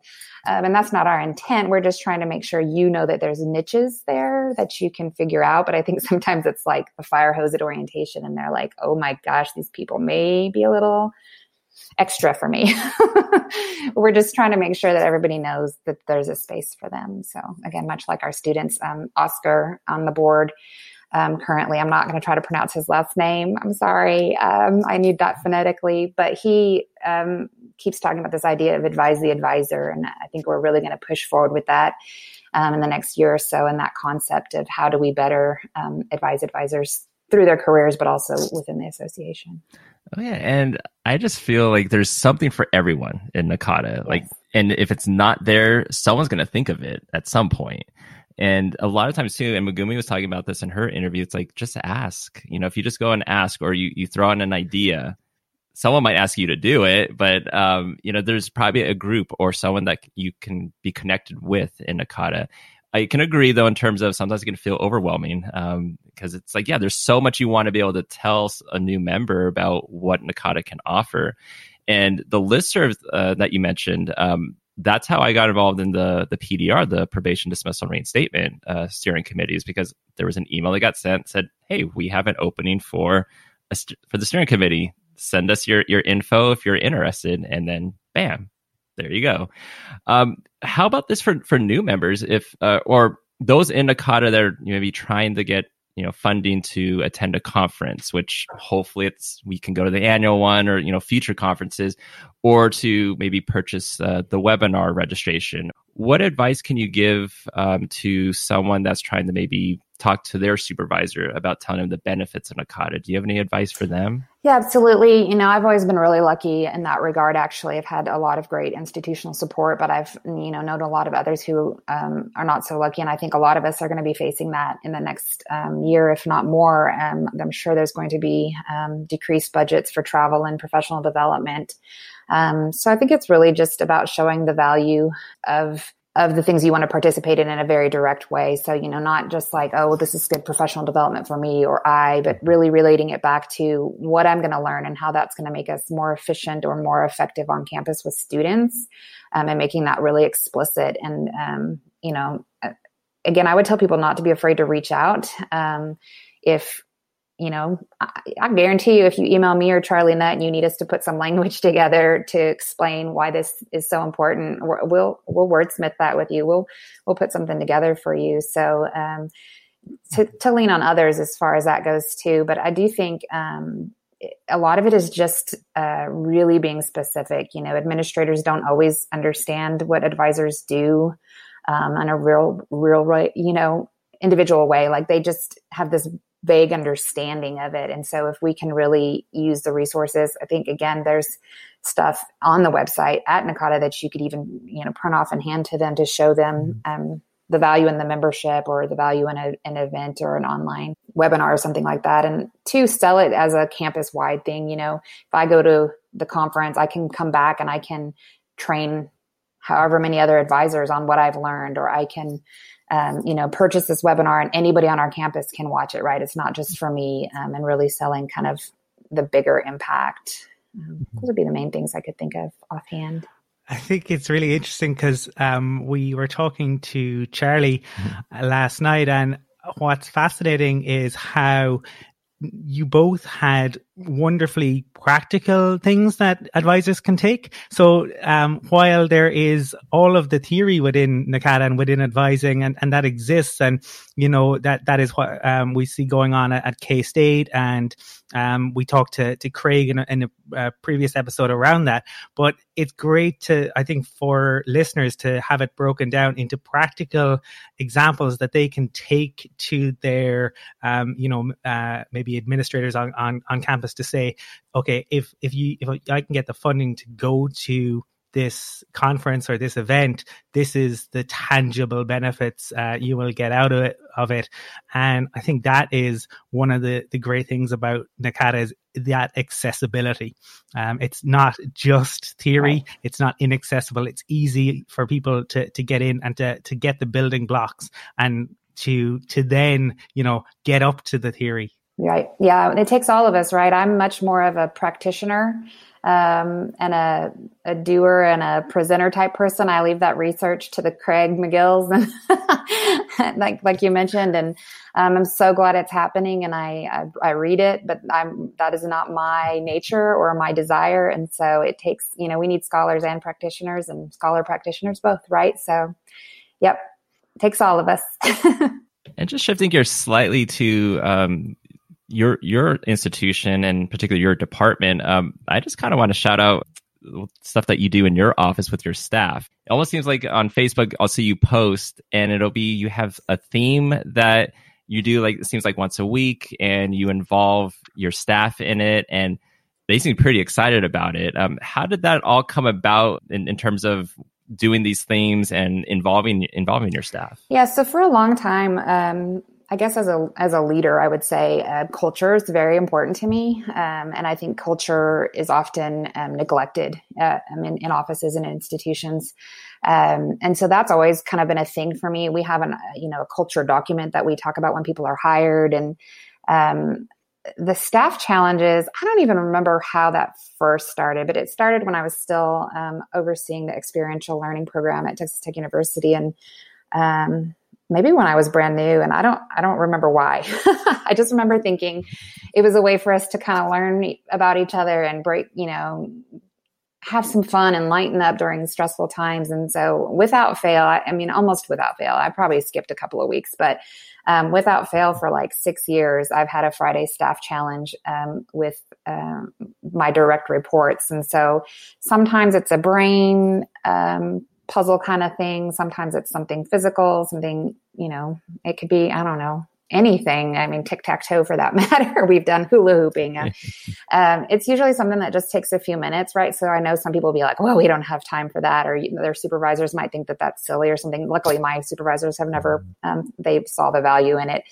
But it's just a few minutes, and it just really does build that camaraderie. And then the themes really just started since COVID. Since the pandemic. And so we're at home and we're not interacting. And I'm the most extreme extrovert that there exists. And so this is hard. Like, it's so good to see y'all's faces on a screen even. But it's hard for me not to be in a room full of people, especially my colleagues that I have so much fun with. And so Mondays, we get the whole division together on a call, and not everybody has the technology to have a camera at their houses right now, but those that do, we do Zoom backgrounds with the theme, and some of us dress up. It just depends on how far we want to go. So this coming week, we're actually doing birthday theme because we have 6 birthdays this month. And so you just need a little levity. And I studied creativity. My dissertation was on creativity and teaching, or teaching for creativity, I should say. And I'm fascinated by humans and creative humans especially. And I'm not overly creative myself. I'm much more of a practical, kind of down to earth person, but I'm just fascinated by it. And I try to steal other ideas and just try to input things to kind of break things up. We're all dealing with Zoom meetings all day, every day, but at least one can have a Western theme, right? Or like one of the ones you just had, the Star Wars theme. Yeah, absolutely. Which was very fitting because when this gets posted, it'll be on May the 4th. Yeah, May the 4th be with you. That's actually my birthday, which is why we went with the birthday theme that week instead of the Star Wars. Well, happy birthday. Thank you. Which would be Brella Honagwit in Irish. Very nice. Yeah, my Irish first name, but not Irish at all.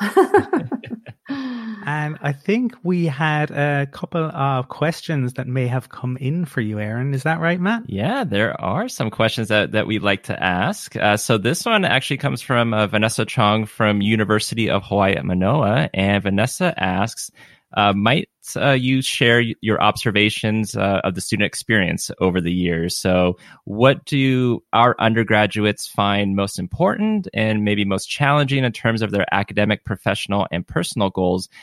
So I would probably maybe phrase in terms of not just undergraduates, but maybe graduate students as well. Yeah, that's a great question. So many things you could talk about with that. And I guess depending on how far back you look, right? I don't know. I think students are always students. Humans are always humans.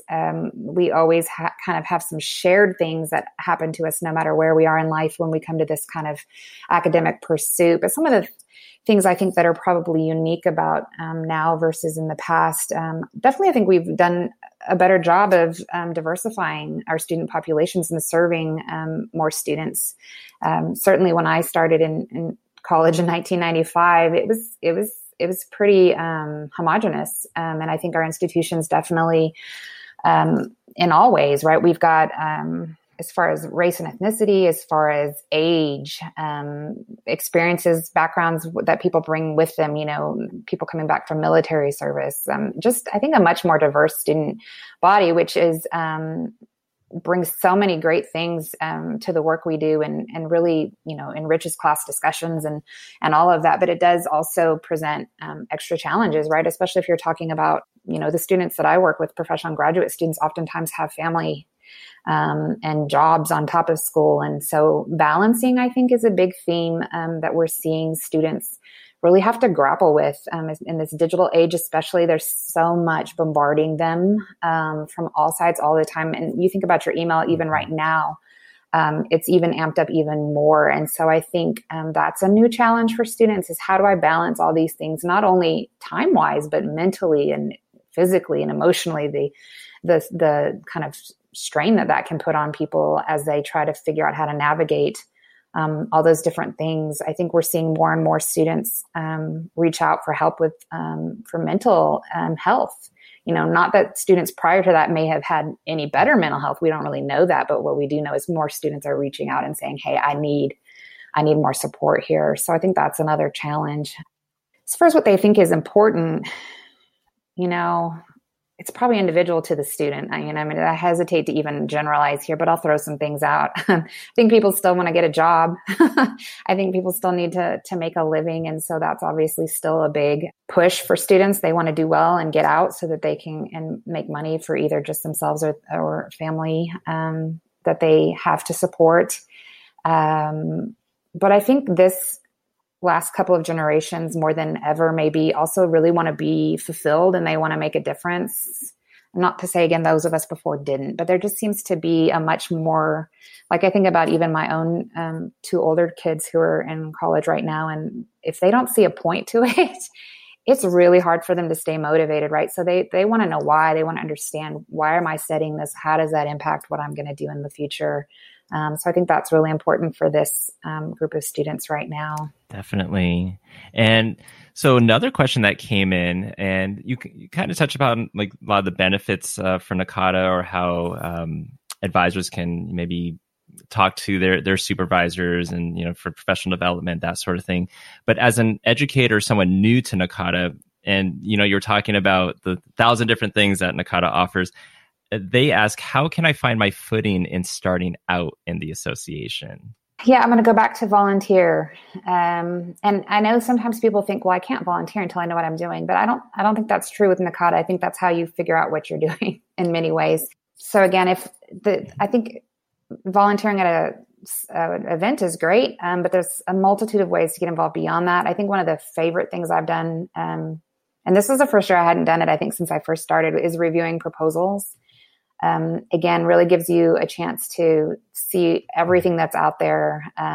Sometimes it's related to a theme. Sometimes you get kind of just a gamut of things. And so that's a really good way that you can, from your house, get involved in there. But again, just bits and pieces. So start somewhere, see what you like, get on and sign up for those, for advising communities, certainly, but you don't have to stick to those. The listservs, you can go on and join as many of those as you want. Also, the social media pages, I don't know of a single advising community that's going to be like, nope, you are not a member, so you cannot join this Facebook page. They're going to bring you in and you're going to start learning right away, both kind of more about the field, but also what it means to be in NACADA and be active.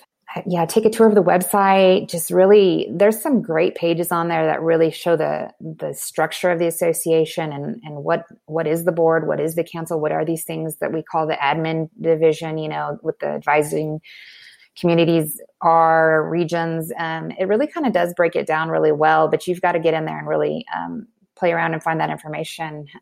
But while we're at home and maybe not traveling to conferences, that we maybe could spend some more time on that. And then, I think you mentioned that Megumi suggested just put yourself out there, ask a question. Not everybody's comfortable doing that, of course. But if you are, it's sort of like we tell our students to not be frightened to go talk to their professors, right?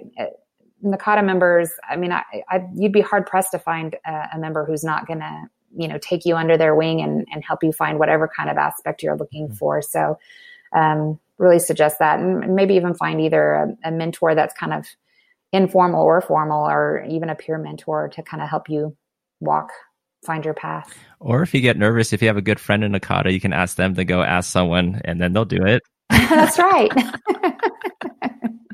That's right. Everybody needs a caller by their side. Erin, thank you. I think that was really inspiring. And I think what has been fascinating is, so we talked to Megumi, we talked to Charlie, and we talked to yourself over the last couple of days. And NACADA's in great hands. Megumi is going to be incoming. I suppose you're outgoing, but still plenty of time left. And Charlie is in his position.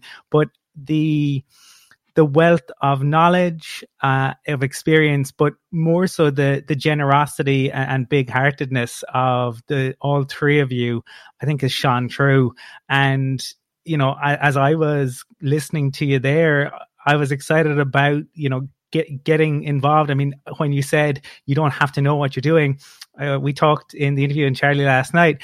The way I got involved was I saw Charlie sitting on the ground packing bags in Dublin at the international conference. And I just said, hey, do you want a hand with that? I sat down and started packing bags with him. Didn't know anything about it. So I think, I think that's great advice. I think whatever way you can find to get involved, just take advantage of it, and you never know where it's going to lead you. Yeah, it's for sure #truth right there, facts. Because you were mentioning just go on the website even. And so for me, like when I was talking with my supervisor, I had already gone to conferences before. I had presented, and at the moment I thought that was, all we did was, if you with your membership, it's like, oh, you go to conferences, you get a discount, and then you can learn things at conferences, bring things back to the institution, network, which were great things. But he was like, well, you've done that a few times. Is there anything else that NACADA offers? And I said, actually, I don't know.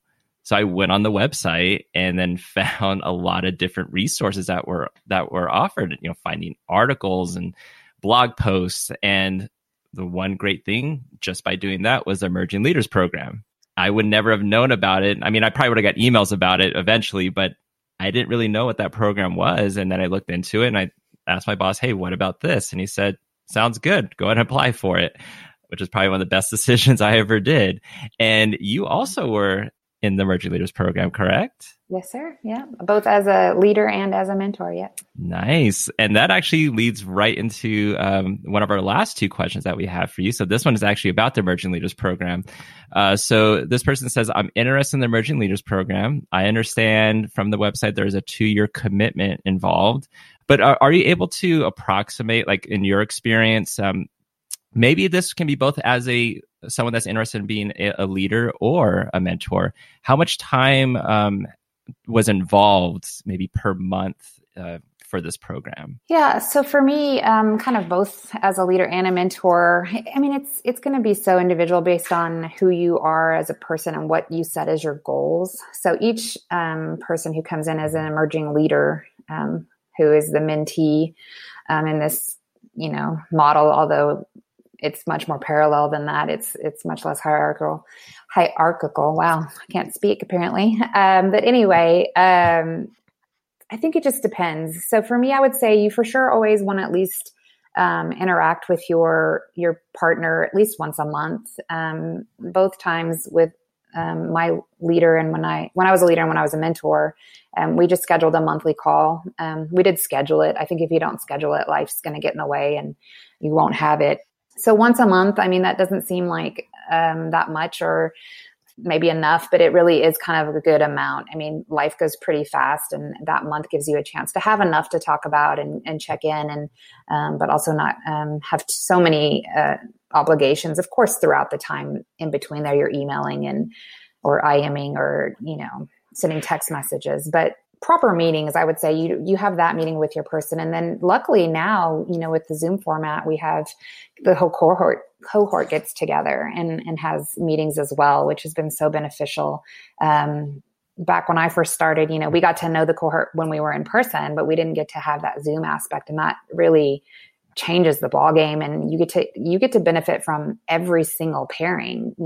So some group might be working on research and you might be working on something else, and you get to benefit from that too. So it's not the most time consuming thing I've ever done, for sure, in NACADA. You can frame it how you need it to be, even if you say, this is the month where my advising just does not allow for me to even come close to having an online phone conversation with you, then skip that month and just, work on your goals and as you can, and then maybe meet more when you're slow time. So it's very flexible. And the two pair, part of the speed dating that they do to match people up is kind of talk about communication styles and how all that would work. And you set that as a group. And so it's really whatever you make it. 100% agree with that. I know for Leah and I, we would meet once a month through Zoom, and then during busy times, we may just be a text message or a quick phone call. But we're very structured people, so we were like, let's plan in advance each month.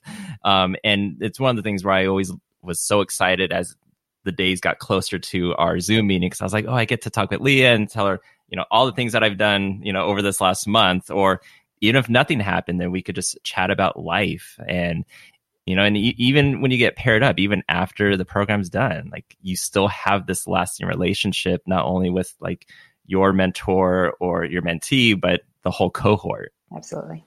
And so our last question, this one comes from Dewan Jackson from the California State University Chancellor's Office.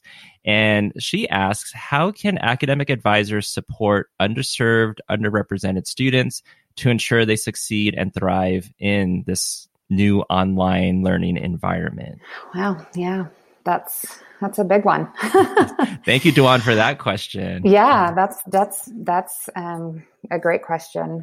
I think we know that in times like this, in a pandemic, that some people are going to be more impacted than others, right, for a multitude of reasons.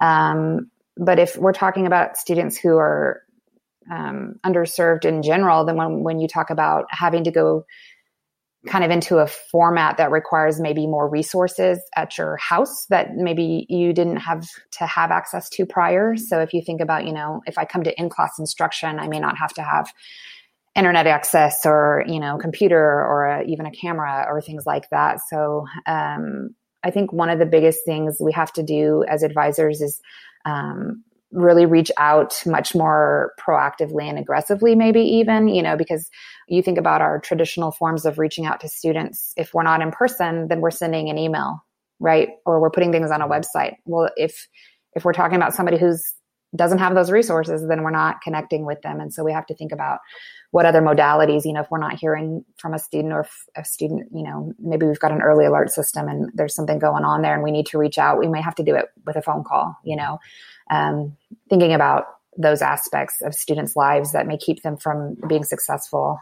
And I think it's just offering ourselves, but also referrals and resources. So obviously there's, financial resources that are coming out of federal governments and state governments that students are going to be able to apply for, making sure that these students know about those things, that they can be supported, if they've lost their job or if they do need computer equipment. the hotspot, whatever it is, making sure that we refer them. Again, mental health counseling, I think, is going to be big during all of this. I know on my campus, they're doing support groups online to support students who are balancing all these normal things on top of a pandemic. I think we have to simplify too in what we expect from students and try to simplify our messaging. I was looking on the website. I have a puppy that is making noise. I'm sorry. Oh, no. Now I want to see the puppy. Yeah, she's super cute. I could show her in a minute. But, through all of this, NACADA has created a website to support advisors, and there's a lot of great stuff there. So I implore you to go look at that. But one of the things on there I was noticing came from Cynthia Pascal, and I think she's at Northern Virginia Community College, that she was talking about how the communications that we have and how we have to be, I think she said, kind, clear, and concise. And I think that is perfect. I mean, I think about all the emails I'm getting and how overwhelming it is. And if I'm a student, again, I've got kids here trying to navigate classes that have gone online, and they're, they've got me here to help them even, and not everybody does, but we've got to just be super clear and concise and try not to muddle things. But I don't think our role has changed that much as advisors. I mean, we just have to be much more proactive and make sure that if we don't hear from people, we think about the reasons why that might be during something like this, and just really communicate our compassion and our flexibility for students. You said earlier that you're not that creative, but I think you've demonstrated throughout this interview that you do think creatively, consistently. So I think you might need to reassess. Well, thank you. I appreciate that. I like I said, I try to bring those people into my fold so that I can absorb their smarts. Well, then the osmosis is working. So I think that was a kind of a really great answer, and thinking in creative ways and outside of the box and outside of traditional linear ways. So thank you for sharing that, and I think listeners will really appreciate and learn from it. Well, that was all our listener questions, and I've had a fantastic time listening to your advice, your stories. And sorry I didn't ask you personally in Louisville to be part of the video, but now I don't feel as nervous now. Well, you might still have trouble getting me to say yes to a video. But if I have friends, the music video was different. I had colleagues that are surrounding me, and so I feel a little more comfortable being silly or being myself. I don't know why I clam up if a video is the camera's pointed at me, but something to work on, I suppose. Sure, definitely. And so, yeah, if it's music videos, we'll make it happen. But Erin, thank you so much for being part of the podcast and being part of this Global Advising Week and doing everything that you do in NACADA. And, fingers crossed, annual conference happens. It's going to be great to see you in person again. Yeah, absolutely. I'm really looking forward to Puerto Rico. So I really need that to come to fruition. Thank y'all. Look for the good in everything. Mm-hmm. Look for the people who will set your soul free. It's been wonderful, amazing that we are on episode 10 already, and we have lots more in this episode, but also lots more planned for the future. So we won't be taking a break over the summer, listeners. There will be plenty more coming your way. And right now we have the third in our series of 4 questions. This time we were asking advisors how NACADA has benefited them professionally. Yeah, so this is a great way to kind of segue in from Erin's interview going into this. And this one we have Wendy Schindler, Shantalia Johns, Kevin Thomas, JP Villavicencio, and Cynthia Pascal.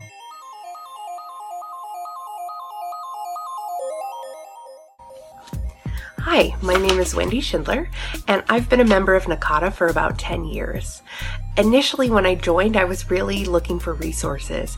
I wanted to be able to access the journal. I learned more about academic advising today.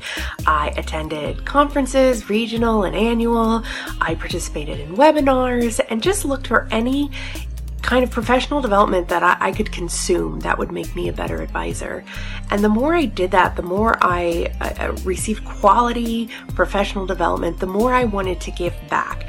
And so then I began presenting, and now I've presented at many regional and annual conferences. And I'm currently co-authoring 2 chapters of an advising book that NACADA will be putting out next year, which is a tremendous opportunity I would not have had without being a member of NACADA. And I've also been able to step into leadership roles, which has really fostered a lot of growth in me and has helped me in my career at my home institution. And I can't say enough about the opportunities I've had because of that. I've been mentored. I have just really gained so much from the people I've met in NACADA. And really, I'd say that's NACADA's biggest strength, are the people, the members that make NACADA what it is. NACADA is global, and so I know that I have colleagues around the world that I could call on if I have a question, an issue, if I want to know what they're doing at their institutions or best practices. I have people around the world that I can reach out to, and that has just been such a tremendous benefit of being a member of NACADA. My first introduction to NACADA was at a Region 5 conference in Kalamazoo, Michigan in 2014. That was my first ever advising conference. I got a chance to serve as the photographer for that event. In 2016, I was selected to be part of the Emerging Leaders program. As an emerging leader, I got a chance to really develop myself professionally by expanding my networks, presenting at local, regional, and international conferences, writing articles, and I was even able to hold several leadership positions. My experiences with NACADA has translated well to my professional growth at the Urban Research University where I work. For example, I have been able to contribute to the scholarship of academic advising on my campus, as well as bring back very helpful information related to ways to promote student success. There are these moments when you look at your professional career and you say, how did I get here? And attending the first annual conference of my professional career in Baltimore, Maryland, was that start. It was that time period in which I realized that I didn't just have a job.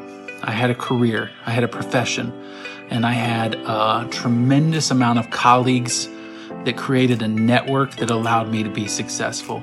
And over my entire professional career, I've had the opportunity to do a lot of wonderful things, be involved in the advising communities division, serve on the board, chair regional and annual conferences. And those are all wonderful things, but they impact my professional life so much. Part of the reason I'm in the position I'm in now as an AVP of Enrollment Management is because my mentee for the Emerging Leaders Program asked if I wanted to present at a conference with her. And so I'm presenting at that conference. We're talking about advising. We're talking about the benefits of what advising can do on a campus. And after that session, my current boss comes up and says, "Hey, I'd like to talk to you about a job."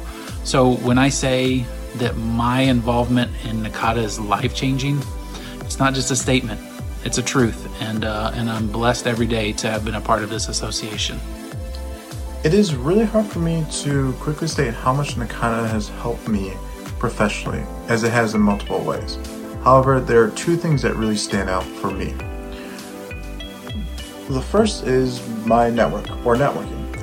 Over the years, by attending various NACADA events, I've built a network of friends and colleagues from across the globe that I turn to who have issues, questions, or just want a second opinion. These people I've met through annual, regional conferences, through Friends of Friends, and various other ways have been super helpful and have challenged me, which has allowed me to grow within the profession. The second thing that NACADA has helped me realize and find the spark that I had for the research and scholarship of academic advising. This has led me to pursue one of my dreams, which is to earn a doctorate degree. In fact, I found my research topic, flipped academic advising, After going to numerous concurrent sessions, talking to friends and colleagues, and even doing a research consultation appointment. Through these chance interactions, I am not sure I would have even pursued my doctorate degree, let alone have me be using my research right now to help my institution address the COVID-19 crisis. One of the things that NACADA has given me is a family of professionals. On top of that family of professionals, though, it gave me my career. NACADA helped me work through my master's degree, helped work through my doctorate, gave me resources like the clearinghouse, like the communities, like consulting, and really gave me just a group of people who I could lean on to support me in good times and in bad. As a result, not only did I start off with the job at a reasonable wage due to the professionalization of advising, but I've worked my way up and I'm now an interim AVP of student support. And this has given me an opportunity not just to touch students' lives one-on-one, but on a broader scale. And I truly could not have done that without the support of NACADA and NACADA leadership.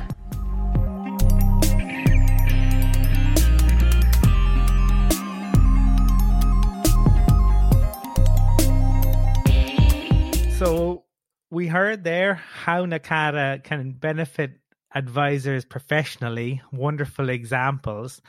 And I think the interview coming up next is with the virtuoso that is NACADA's executive director, Charlie Nutt.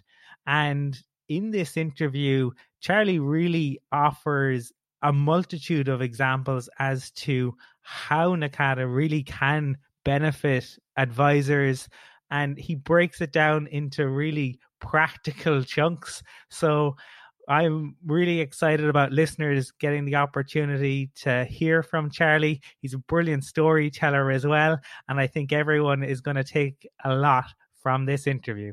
Things can get a little crazy, but I'm not looking for your safety. I just want to see you learn. All right, so next up we have Charlie Nutt.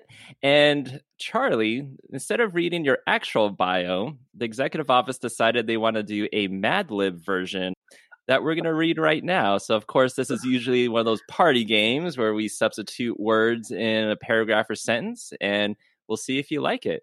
So Charlie Nutt, the son of Lucille Ball and Brad Pitt, was born in Savannah, Georgia in 1956. In 1974, he had a job as an assistant in pizza delivery at Jekyll Island and attended Advising U. There, he began studying registration, teaching, and coaching. He developed the theory coaching relativity, which expanded the phenomena of subatomic syllabi and assessment pebble magnetism. In 1980, he won the Nobel Prize for speaking with a Southern drawl and was head honcho at Advising State University. In 2003, Nutt came to Smileyburg to take a post at NACADA, where his theories helped America devise the first unicycle. There is no question about it. Nutt is one of the most brilliant hush puppies of our time. Charlie, welcome again to Adventures in Advising. Welcome, and I love that. And I do have to say that in high school, I did work at a pizza place on Jekyll Island, in reality. Oh. Nice. Well, you can thank Bev Martin for this was her idea, and she got the rest of the executive office staff to join in and fill in this Mad Lib bio for you. That sounds like Bev Martin. Well, we are thrilled to have you on the podcast, and I suppose before we launch into our questions, how are you getting on? Where for listeners, where are you situated during the COVID-19 situation, Charlie?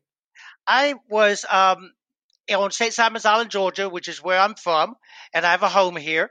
I was here for some other reasons when the virus hit, and so once they closed Kansas State University and said we all had to work from home, I thought I could work from Georgia just as easily as I could work from Kansas. So I've been here on St. Simons since February. Very good. And in terms of how are things in Georgia? Are you guys locked down like we are here in Dublin? As of this past Monday, due to some interesting political issues, you can get a tattoo or a massage or go to the gym and walk on a treadmill right beside somebody all day long in Georgia. So come on down, folks, and get your tattoo now. Well, if I can get a flight from Dublin to Atlanta, maybe I'll take you up on that, Charlie. I'll join you there too. I've been thinking about getting a tattoo. Come on down.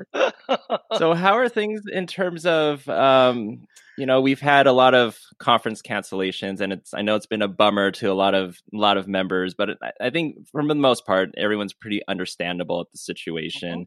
How are things looking right now, if you're able to say, in terms of future conferences at this point? Absolutely. I do want to first say and agree with what you said, Matt.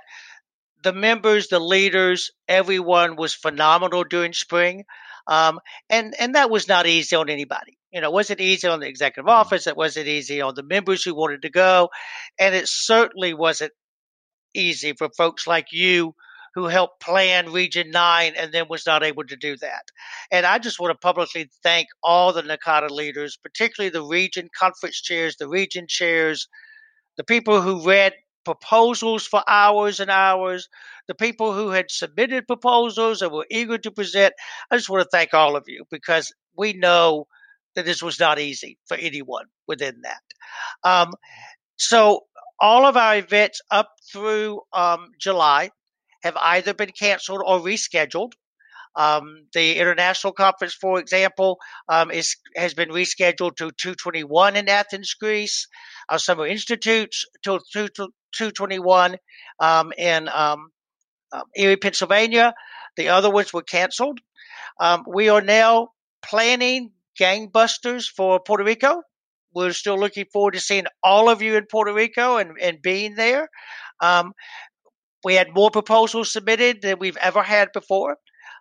We've got a phenomenal array of presentations and keynote speakers and everything for Puerto Rico. So we're still definitely on track for that. I think with that said, we are all realistic enough to know that we're all waiting day to day to hear what happens within our own little street and neighborhood, much less something this large.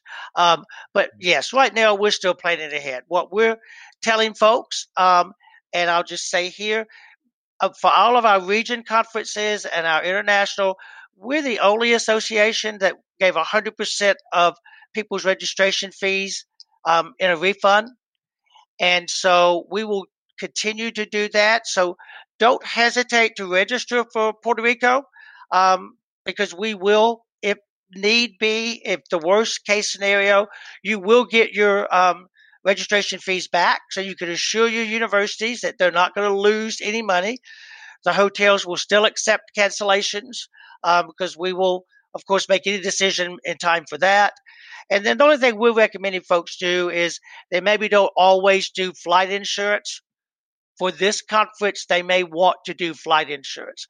But, we've been very lucky so far. I've not heard from many of our people from our region conferences where the major airlines did not give them either a refund or at the least 24 months or 12 months to use that ticket in any way. And so really that's where we are. We're planning on it. It's going to be a great conference. But if by chance, just want folks to know, our members to know, and our advisory professionals, that your registrations will not be kept. You will get those back, and we're ready to move forward. That's great to hear, Charlie. And it's good that, the plans are for the conference to go ahead. It gives us something to look forward to. But we also have something to celebrate right now, which is why we're chatting to you, because it is the celebration of the Global Advising Week. And maybe you could tell listeners a little bit more about that. Absolutely. About probably a year ago, Bev Martin in the executive office and Dawn Krause in the executive office came to me and said, there's a teacher appreciation day, there's a administrative assistant appreciation day, bosses day, all of those things. Why don't we have an advising day? And so because this was our 40th year anniversary as NACADA, we thought this would be a perfect year to put it into place. But as all of this has been occurring since some places February, the rest of us March, we felt like we needed a lot more to celebrate than just one day. And so that's why this has turned into a week-long celebration of academic advising. It is going to always be the first week in May. This is not a one-time event. The reason it is that week is our charter initially was signed on March the 2nd, 1979. So we thought it was perfect to do it that week to connect with that. Within that, I'm very excited that we did want it to be global. So for this year at least, UCAT, which is the United Kingdom Advising Association, is partnering with us on this, and they're doing activities at the same time. LVSA, which is the association in the Netherlands, is also a partner with this. We hope in 2021 there'll be other countries that want to partner with this and be a part of it. Because of having phenomenal members and leaders, we really wanted to make sure that we're inclusive and diverse so that it is not a Monday through Friday event. It's a Sunday through Saturday, because we know in some of our countries that the work week or school week is Sunday through Thursday. Others go 7 days a week.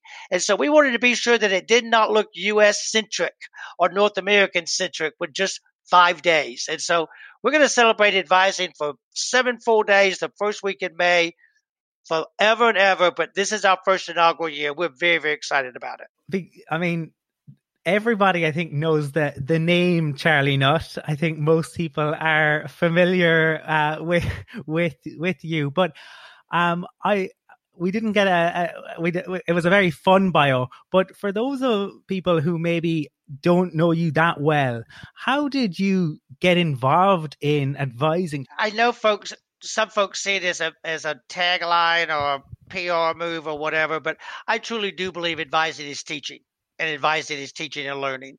And so I always, my entire life, have wanted to teach school. And that's just all I wanted to do was teach school. I planned to teach 10th grade English for 30 years and retire. I mean, that was just my goal to do. And so the teaching is what I'm passionate about. And then I taught high school for about 14 years, and then got an opportunity to go back to the community college that I graduated from as an undergraduate many years earlier. In fact, my advisor was the English department chair there, and she hired me back to come and teach English there. And that's where I got into advising, because I really had not, I mean, you know, in high school you advise a lot, but it's not called that. But, you know, I was a faculty advisor. But what I clearly didn't know was how to connect advising to teaching and learning, because I was so busy scheduling. And I was so busy focusing on the policies and procedures. I used all the ways to interact with students in the classroom, but when it came to that advising, it was just about building the schedule. That's all it was. And so we had a Southern Association accreditation visit at my campus, and we had, out of all the institution, we had 13 recommendations, and that's pretty good for an accreditation visit. But 11 of those were in the areas of student support, and several were in the area of academic advising, particularly because our advising was sketchy. It was limiting. It was not consistent in any way within that. And so for whatever reason, we had a new president, and I don't know how she even knew my name, but she called me into the office one day and said, "I want you to fix advising." And I thought, okay, I probably need to find out what that is. So I attended a Noel Levitt's conference in New York City on retention and student success in July of one year. I don't remember what year. And Betty Siegel, who was president at Kennesaw State University, was a keynote speaker. And she talked about academic advising and the connection between advising and student success. and it was phenomenal. She was in Georgia. I was from Georgia. So I went up afterwards to talk with her and said, I really need some help. And she said, I want you to contact my Associate Vice President for Student Affairs, Dr. Nancy King. She knows everything about advising. And so I had a mission. I was told to fix advising. So I called this woman I didn't know from Adam and said, can I come up and visit with you? And Nancy is still one of my very good friends. And Nancy always says that she had no idea who I was and thought I was a crazy man by the time I left. Because I showed up, bless her heart, she had been up all night long because her husband's aunt had died. And I said, I'm so very sorry. That's horrible. Now I've got 5 questions. And I started into the questions. Well, I kept right on going. A little known to me, she called her best friend on campus and said, Joanne, come take me to lunch and get me away from this man. He won't leave my office. So she said, Charlie, I've got to go to lunch. I forgot. I said, no problem. I'll be right here when you get back. And I was right there when she got back. And she finally said that she recommended I get involved with NACADA because she had been. She said, I think mainly just to get you out of my hair and out of my office. And so that's how I found NACADA and found advising, was through Nancy King. Lovely story there. And speaking of NACADA, I mean, you talking about how you found yourself in NACADA. A lot of what's been talked about, I don't know, it just seems like maybe the last year or so, maybe even longer. But NACADA family keeps being brought up. And, even the hashtag. And I think people say you're the one that created this hashtag of NACADA family. Can you talk about in NACADA was there at some point that you can think of that, hey, NACADA is a family and this is why? I really believe it's always been there from the moment we started. Y'all have interviewed Tom Greitz, and you've heard the story about how NACADA got started with a group of advisors who were in Burlington, Vermont at an ACPA conference. And they said, we ought to have an advising conference. Let's plan one. So they just kind of haphazardly planned one and thought they'd get 100 people. They had 400 people. But because advisors are so connected to students, and it's a relational experience, it's a conceptual experience. By nature, we are already people who connect with folks. And I think that's where folks get a little off track, or I'm an introvert or an extrovert. Really doesn't matter if you're an introvert or an extrovert. If you're an advisor, you build relationships with people. And so I think that relationship building has always been a part of the association. There were 40 charter members of the association initially. Those 40, up until many passed away, and several most have all retired. They always got together at every annual conference and still went to dinner together. Nancy King is still one of my very best friends. Quite frankly, all of my friends, except those I happen to go to school with here in Georgia, are all NACADA folks. And so I feel like it's always been there, Matt. I think the difference, I hope, is that it's harder to keep that family and that culture when you get so big. When it's 500 people, or when it's 1,000 people, or when it's 1,500 people, and you've got state meetings, it's a little easier to do. When you get close to 15,000 members, it really has to be an intentional activity, that you intentionally are trying to build a sense of community. You're intentionally trying to connect with folks. And so while I think it's always been there, I think at least within the last decade or so, we've really tried to intentionally build that culture through activities and programs and the way regions run and all of those pieces, to always connect to that relational piece of what advising is about. Charlie, you mentioned there the size of NACADA. It's a giant, prestigious organization.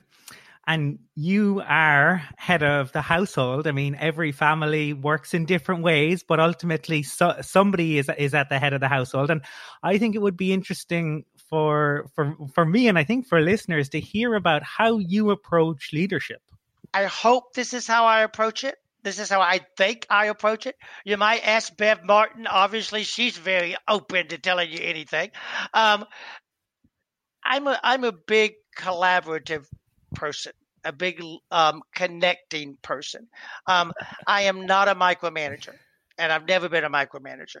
I think I bring to leadership the same thing I brought to teaching, which was my whole goal in teaching was to provide my students with a foundation for them to do the best they could do and grow on their own. And that's been my approach to leadership. Number one, you should never ask anybody to do that you're not willing to do yourself. When I was vice president for student affairs at a community college in Georgia, I was the one who was last leaving the student center, mopping my way out of the student center at the end of an event at night. I wasn't going to ask the staff member to haul chairs and put up chairs if I wasn't going to do it. And so there's nothing in the association that I haven't done, including haul boxes and pack conference programs and the whole 9 yards within that. So I want to say collaborative. I want to say my major goal is getting people to be the most successful they can be in their own way and finding that path. When you get to this position, you have to be very careful what you say, because when you say something, folks assume that's a directive, or they assume Charlie said it, so we got to get it done. And so I spent a lot of time with staff or with NACADA leaders saying, okay, I'm just brainstorming here. Here's just some ideas. This isn't what I want you to do. I'm just brainstorming with you.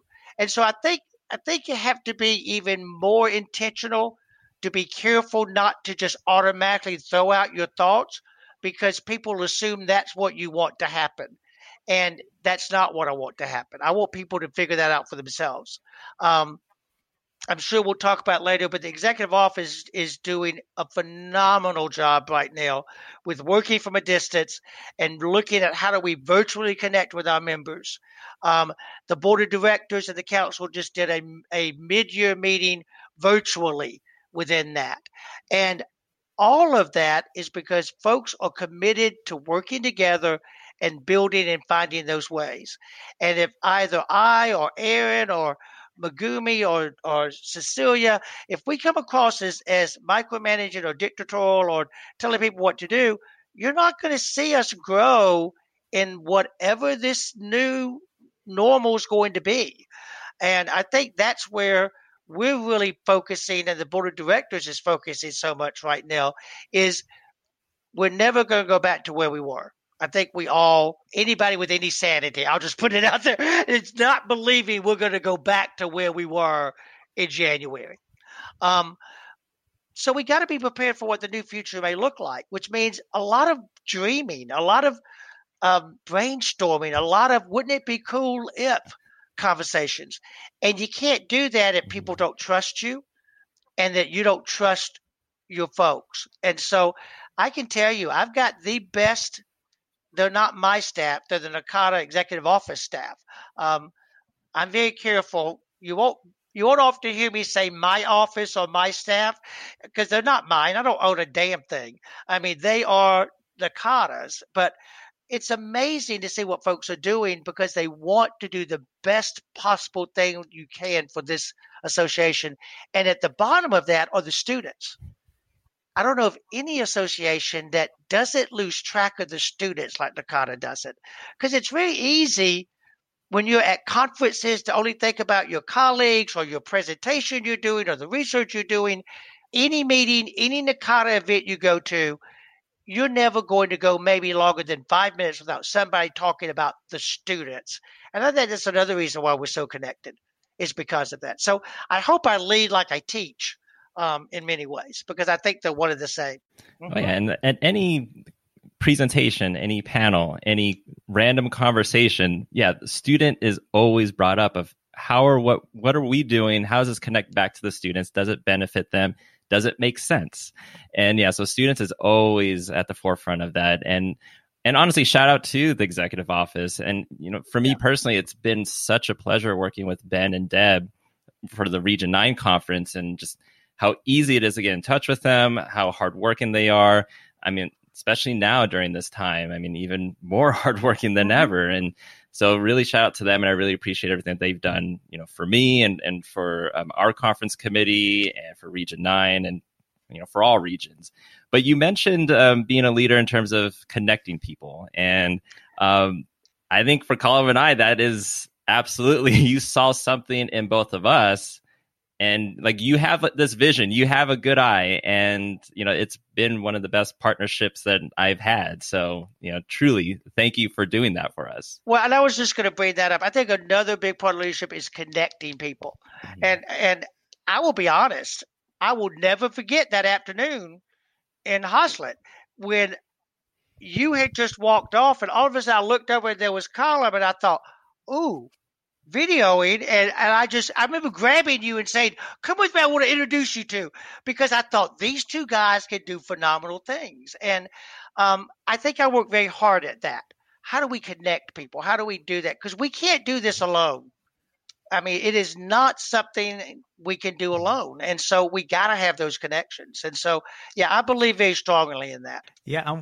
Charlie, what's so admirable, and I think why people respond, is because you are so genuine, right? I mean, you talk there about how you're not a micromanager, but that's not just talk, and you talk about intention, because that's exactly, you put Matt and I together and you said to us, you know, I think you'd be great to work together. You should come up with a video, but you let us, you know, come up with the video idea, and you were completely supportive. And I know that Oscar has a wonderful story about how you said to him about the international, but then you left it up to Oscar and others to you know, to dream the dream. You sowed the acorn, but then, you know, let the others come up with it. So I think that is why people respond. And I suppose, you know, that is really admirable. What were your inspirations, or where did you learn, or what is it that inspired you? I had some really good teachers going through school. I really did. I had some phenomenal teachers. My little house that I have here at St. Simon's belonged to two teachers that taught me in 3rd grade and taught me in 7th grade math. And they just kind of adopted me. You know, I was a skinny white kid with a speech impediment from Southeast Georgia, deaf in one ear. I had nothing going for me, but the two of them saw something in me and got me just to enjoy being with people within that. And I just remember every single teacher who affected my life in that way, and connected me with others and connected me with friends and that type of thing. And so I think that's really where it came from, was I had some phenomenal teachers, and the teachers I remember the most were ones who said, here's an idea, see what you can do with it. And I knew, even if it wasn't exactly what she or he wanted me to do, it was still going to be acceptable. But they would also still be totally honest and tell me what the challenges were and how I could fix it. That really always hit me. You know, I think it's the height of arrogance to assume you know everything, and that you have all the best ideas. You too. I don't know anything about videoing, but I knew y'all did. And it would have been the height of arrogance to say to you two, now I'd like a video that does this. I'd like for this to happen. I'd like for that to happen.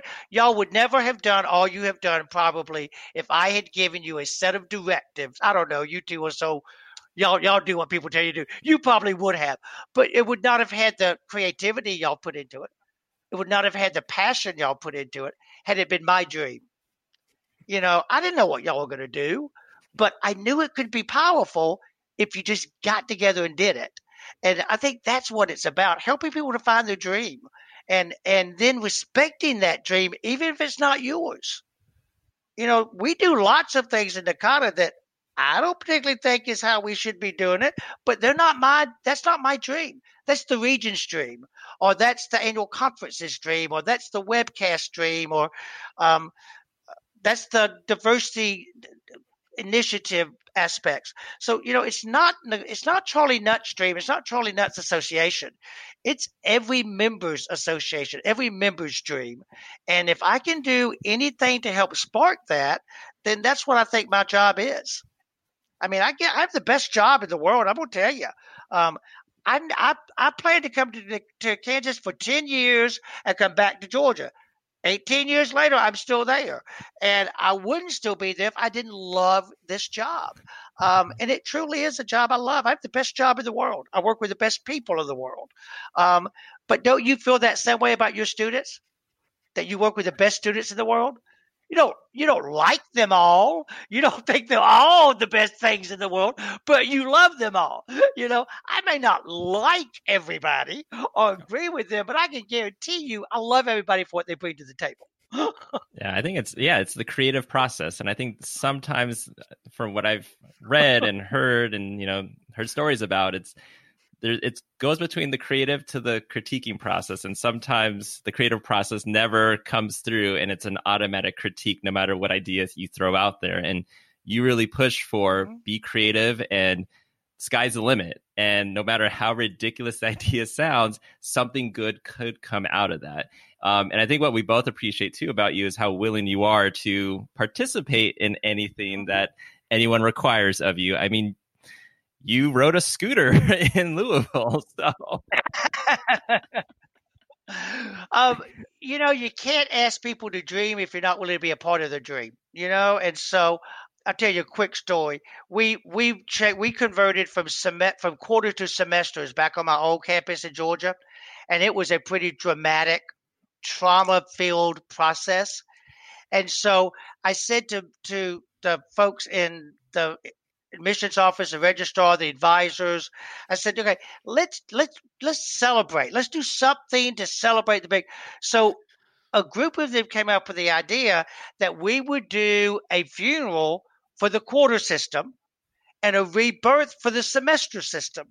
And so they organized and put together a New Orleans style funeral, complete with the jazz musicians and the preacher and the whole 9 yards. We did all the way around the campus with horses and people in hats. And then we got to the end and there was a giant egg and the semester was birthed out of that egg. Well, I'm totally claustrophobic. I mean, I'm seriously scared claustrophobic. They asked me if I would get in the coffin and play the dead quarter. And so I thought, I can't do this. I cannot. Then I thought, oh, hell, I have to do this. So I got in it, but I made them put a bar so I could make sure to hold the top open. And I kept popping up and looking at people because I thought I'm going to lose my mind if I'm in here. But, if I had said, no, I'm too embarrassed to do that. No, I'm not going to do that. I'd have blown their whole theory. It made the local news. It made the Atlanta news. It was, had there been YouTube back then, it probably would have made YouTube. But it was totally because they had so much fun doing it. And that was their dream to do that. But if I hadn't participated, I don't think that it had as much fun. It sounds like it would have been made for TikTok, but alas, that wasn't there at that time. So, Charlie, you said 18 years in Kansas, and I'm come from a country where we are a nation of storytellers, and I think you have the gift of the gab. And I think for listeners, it might be interesting, to hear some of your NACADA memories, some of the things that stick out to you from those 18 years. Oh God, there's so many. There are so many. Everybody knows who Virginia Gordon was, and knows her research, her writing, I used to call Virginia the Bruce Springsteen of advising. She was the boss of advising. That's what I called her, was the boss. And I remember it was 1996 or 7. I got asked to be at the Summer Institute as a faculty member in Madison, Wisconsin. And Virginia was on the faculty because she always had been. I don't think I spoke to her for that entire week. I was so intimidated by her. I hid from her. That was Virginia freaking Gordon. Give me a break. Well, the next year we were in Park City, Utah. And so we decided we're going to go find a restaurant somewhere up in the mountains that we could take the faculty for dinner. So the former executive director, Bobby Flaherty, and I, and Virginia Gordon, and Diane Madison get in the car, and we're going through the mountains. All of a sudden, I hear this very faint that became huge yodeling in the back seat. It was Virginia Gordon yodeling in the back seat of the car. And it was like, that's freaking Virginia Gordon yodeling in the back seat of the car. I'll never, ever forget that. Never forget that. That same summer at that Summer Institute, there was hot air balloons. Not only is I'm claustrophobic, I'm also deathly afraid of heights. And so I let them talk me to get into an hot air balloon. No, I was pitiful. I mean, I was near tears. It was horrible. And we were the second balloon to go off that day. And so we were getting out of the balloon, and I said to the guy, I'm so sorry. I was so bad. And he said, you were pretty bad. And he said, you really ought to be ashamed, because there was this little 70-year-old white-haired lady that jumped in and out of that back, Virginia Gordon, at 5 o'clock. She put me to shame in the hot air balloon. And so, that summer was always huge, because there was a Virginia Gordon yodeling in the backseat of my car. I mean, it was just unbelievable within that. There's so many stories like that, and things you do, and you can't be a member of the association since 1993 without not having those dreams. You also can't be involved with it as closely as I have for 18 years without having them. And there's just so many within that. A lot I can't tell you.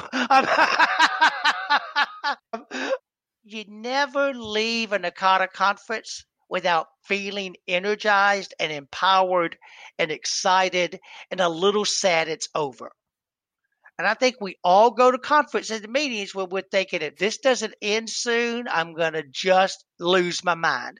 I don't think I've ever come to the end of a NACADA event happy it was over. I might be happy to be going back home after not being home for 2 weeks, or I might be happy, but to leave the people, never. And I think that's a really big point. I think everybody feels that. I don't know many NACADA people who say to you at the end of a conference, God, I'm glad to be going home. I'm so sick of these people. You don't hear that. And that speaks to the members. I mean, that speaks to the passion, to the nature of what advising is that makes it that way. Well, I think some of those stories you can't say. Once we stop the recording, you can tell us after. Oh, I got several.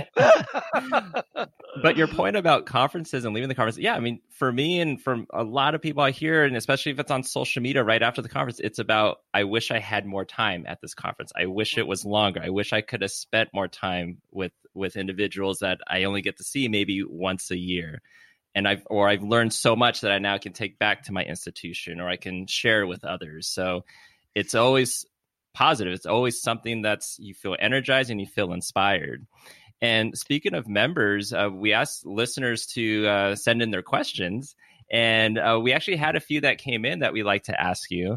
Okay. And one of them, this one comes from Regina Toby David from Covenant University. And Regina writes, I attended the last NACADA conference in Louisville, and I want to know how to get more involved in NACADA activities and translate this to my particular institution in Nigeria. Very good. Very good. I think one of the things that is so important for all of us to remember is we're all going to be translating our NACADA experiences into a different culture or setting. I worked at a very small community college for almost 20 years. When I first started in NACADA, the majority of NACADA were research ones, or at the most 4-year residential hall institutions. It was also a great deal of primary role advisors in the association. You have to understand, until I came to the first NACADA meeting, I didn't know there was such a thing as an academic advisor who wasn't a faculty member. I had faculty members in my total undergraduate, and then I'd been a faculty advisor. So when I went to the first NACADA meeting, which was in Birmingham, Alabama in 1992, I think, these people said, I'm an advisor. And I thought, okay, what do you teach? Well, no, I'm an advisor. I never even heard of that before. And so, I think we're all going to be translating. So I had to take what I learned when I went to an Arizona State conference and translate it back at Coastal Georgia Community College, where I didn't have residential halls, and where our students were primarily, average age was 39, not 18. And so I think she's got an excellent point. You're always going to have to translate it. It's not always language. Many times it's institutional type or role or whatever the case may be. And so I think what's really important to do is think about what you've learned and how you can apply it. I said to you in interview, Matt, at the end of the Louisville conference. I'm a huge believer in every single person needs to think of what are 3 things I learned at this conference that I can go back and implement on my campus and make a difference and change. And then you inform your administrators of that. Tell them what you've learned. Tell them what you're putting into place, because they are then more likely to understand why advising is important. They're then more likely to understand why you want to go back to advising or back to NACADA the next year, because they see it benefited the students on your campus. So I think that's the first thing you do is whether it's your first conference or your 40th conference, what am I going to take back and what are the 3 things I'm going to put into place? Then you are always utilizing that and your campus knows that you're doing that. I think the other piece is we share among ourselves a lot. We don't share outside of ourselves a lot. And so we need to be, whatever your position is, you need to be sharing up. Everybody gets 4 issues of the AAT every single year. Are you sending those articles to the provost or the president or the chancellor to let them be aware of what's going on in the association and how advising is important?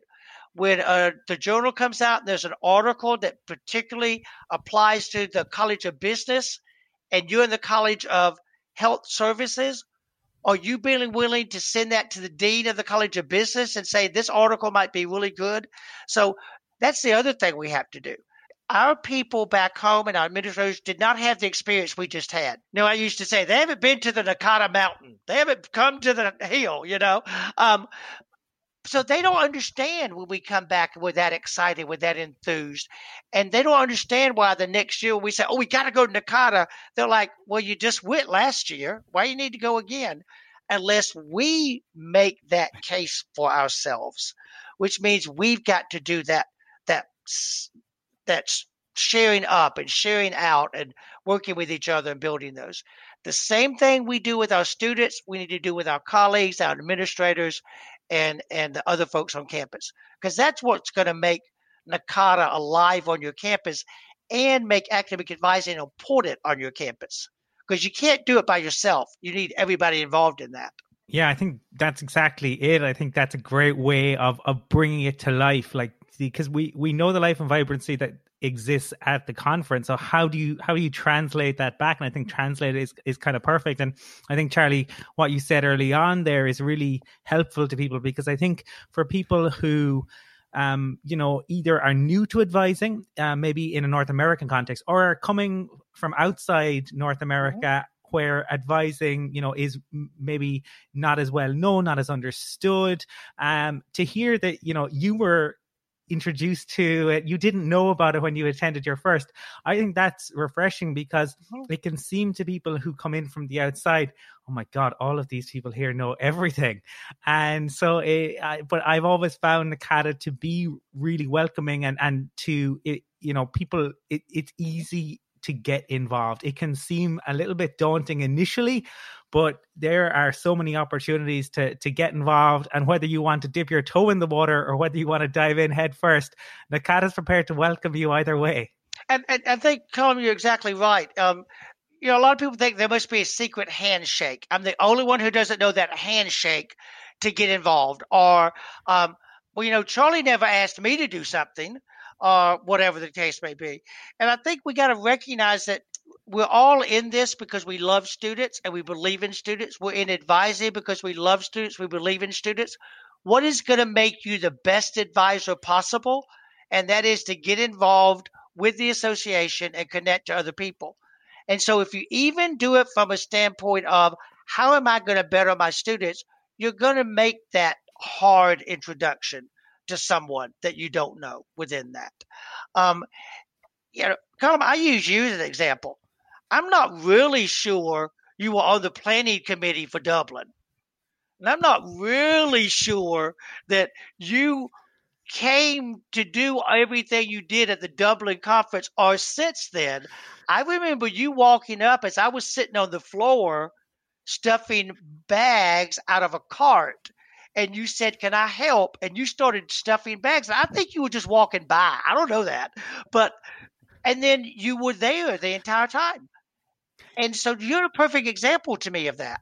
That was the case because I had just started at UCD and I hadn't known a whole lot about NACADA or the conference, but I went along and I was there for the opening. I thought, wow, there's just a different sort of vibe here, and people seem really interested in students, which I've always been in, and that doesn't exist everywhere. I mean, I wish it did, and I wish that was the case in all our institutions and throughout the institution, but it doesn't. But it did there, and I thought, this is great. I want to hang around with these people. So I didn't even know who you were, but I saw you sitting on the floor packing a bag. I thought, that's something I can do. I don't need to have any particular knowledge of the NACADA organization. I can just pack a bag. And so, that was the beginning. And like I said, I don't think you came to get involved. You just did. And I think that's what people have to do, is just realize that. And it is hard. The larger we get, the more difficult that's going to become. And I just try to encourage people to think of your student. Everything you tell your student to do to get involved, to be successful in college, you need to. I've always said advisors should be forced to tape record every advising session and then play it back to themselves and do everything they just told the student to do. Because everything you tell the student to do to be successful in their courses and their major is what you need to do to be successful and connected with NACADA. Excellent point. And speaking of NACADA and maybe resources, things that NACADA offers, aside from webinars, our next question is, are there other online professional development that members can use? The webinars we've done for many years. We started the e-tutorials a couple of years ago, I think. Jennifer Jocelyn really got those moving before she moved on to Drury University.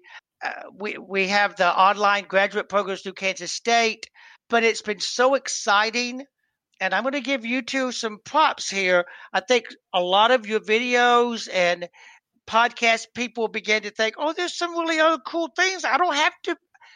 These two guys on opposite sides of the world, they're collaborating, they're talking. So I think y'all been a good role model, even though you don't see you two and you don't feel that way. I know you don't, but that's what you are. And so I think those, but I'm really excited that in this time particularly, that not only the executive office, but every member group and unit group is really looking at how can we virtually reach out to our members, and particularly right now when we're all at home and you can't just walk next door and throw an idea out at somebody.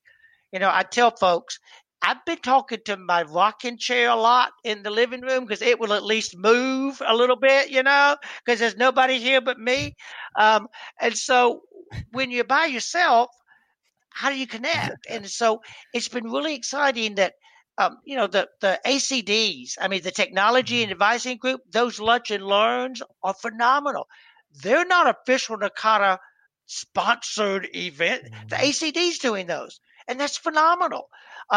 Region 2 just did a virtual award ceremony because the award winners couldn't get the award in Virginia. So I didn't tell them to do that. Ben didn't say every region must do that. They did that. And so it's not just the EO that's working with the Global Connection series that we're doing and the advising week that we're doing and looking at and quite frankly, trying to prepare for the future of the association and for higher ed when we don't know when face-to-face meetings are going to happen again. So we've got to find more virtual opportunities. But it's so exciting to see the ACDs doing it and the committees doing it and the regions doing it. And it's been a little challenging because obviously there's a lot of things going on that people think we all should know everything about. And so, somebody will write me and say, now, when's that ACD meeting? And I'll go, I have no idea what you're talking about. So then I try to get on Facebook and figure out what it is, so just to try to be sure that, no, we don't have to coordinate it. But at least if we know what it is, we can put it on the calendar and then we can share it. We can make sure those. So it's been a little challenging. When you want to do as good a job as you want to do, you can fall into a controlling pattern. So, not every single thing that is being done is going to be at 100 miles an hour. It may be a 20-mile-an-hour event or activity, but it connected with somebody. And then that person connected with somebody else. And then that person said, I can connect with 5 more of my students virtually because they just did that with me. And so it's not a competition.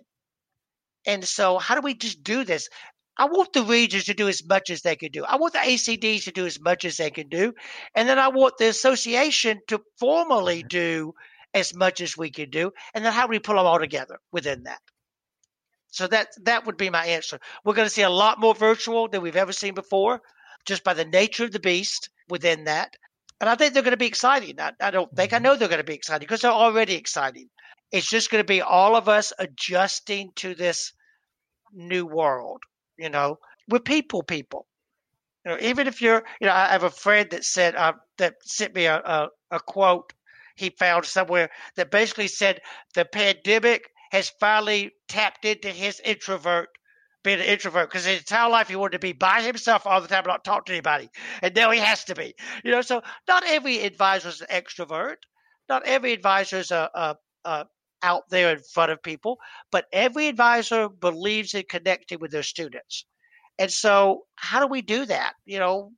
Groups of 5, groups of 100, groups of whatever, and make those happen and partner with each other to make those occur. Oh yeah, and whether it's these Facebook pages that are being created or these virtual webinars that are being done, every morning I wake up and there's either an email or there's a social media post about something that's going on that could help us in this time. And it's also refreshing to see how much interest there is. Just recently, I think this morning, there was 100 participants that could be in the webinar, and it maxed out. Luckily, a lot of these are being recorded and posted, so people will have access to this. And so, yeah, it's a very nice thing to see. And I think keeping with students in mind, and that's kind of been the theme of a lot of this, is the last question that we have for you is actually from Sherry Souza from Kapiolani Community College. And she asked, due to the COVID-19 pandemic, what suggestions do you have for academic advisors as they strive to keep students engaged with their curriculum and their institution remotely? I'm going to give the best advice I can, which is not to listen to me, because I'm not on a campus right now, and all of you are. I would encourage her to really seriously tap into the 2-year college academic advising community. They've had some phenomenal webcasts and much and learns since this has been going on. They're all recorded. They can be found on their Facebook page or the NACADA page. Same thing with the technology academic advising community.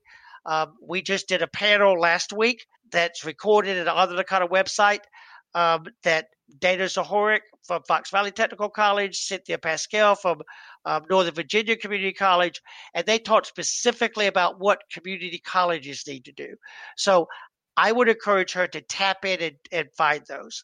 I also think I can't leave without giving this plug that I think this is really going to be more important than ever, that whether we can attend a face-to-face meeting in the future or not, there's never been a time that your NACADA membership is not going to be more valued and more important to you and your students than right now, because that's how you can access all of these resources and all of these pieces. Everything we're doing with the Global Connection Series is free.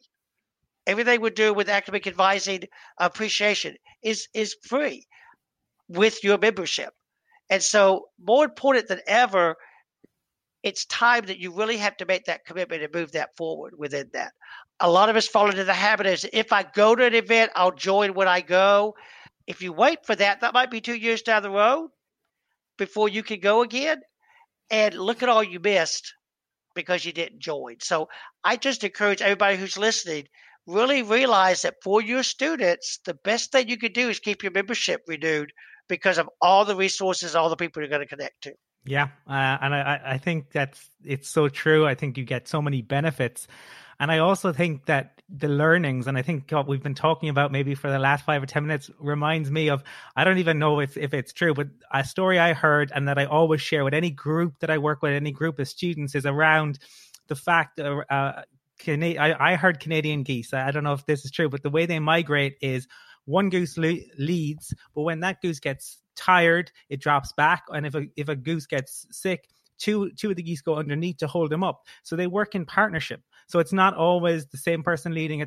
They're not always going 100 miles an hour. Sometimes the entire group slows down to 20 miles an hour, but they get there. And without each other, they wouldn't get there. So everybody has a role to play. And I think that's the beauty of NACADA, that everybody has a role to play. And I think that I try to find a silver lining in anything. And God knows, trying to find that in 2020 has not been easy. But, one of the things I think is really coming to light so much with the executive office and the leadership and the board of directors recently is, what is the core of our beliefs? What is the core of NACADA? What's the core of academic advising? And what we're really coming to and articulating in ways we never have before, I think clearly, is content, engagement, and connection. And the only way you're going to support your students in being successful is by gaining new content, by engaging with each other, and by connecting with each other. And that's why right now, this is not the time to quit learning. This is not the time to quit engaging. This is not the time to quit connecting. You might have to do it from 6 feet, but you still can engage. And so I just encourage everybody here to remember those are the 3 things that need to keep us moving in this time. Perfect way to end this for this interview. And Charlie, thank you so much for joining us on this podcast, especially this being our 10th episode. And thank you for having us be part of this Global Advising Week. Thank you so much. And I just want to thank you too publicly for being willing to take a crazy old man's thought last summer and say, you two would work well together, and get a beer and listen to me and do it. Thank y'all. I really appreciate what you've done. Thank you so much.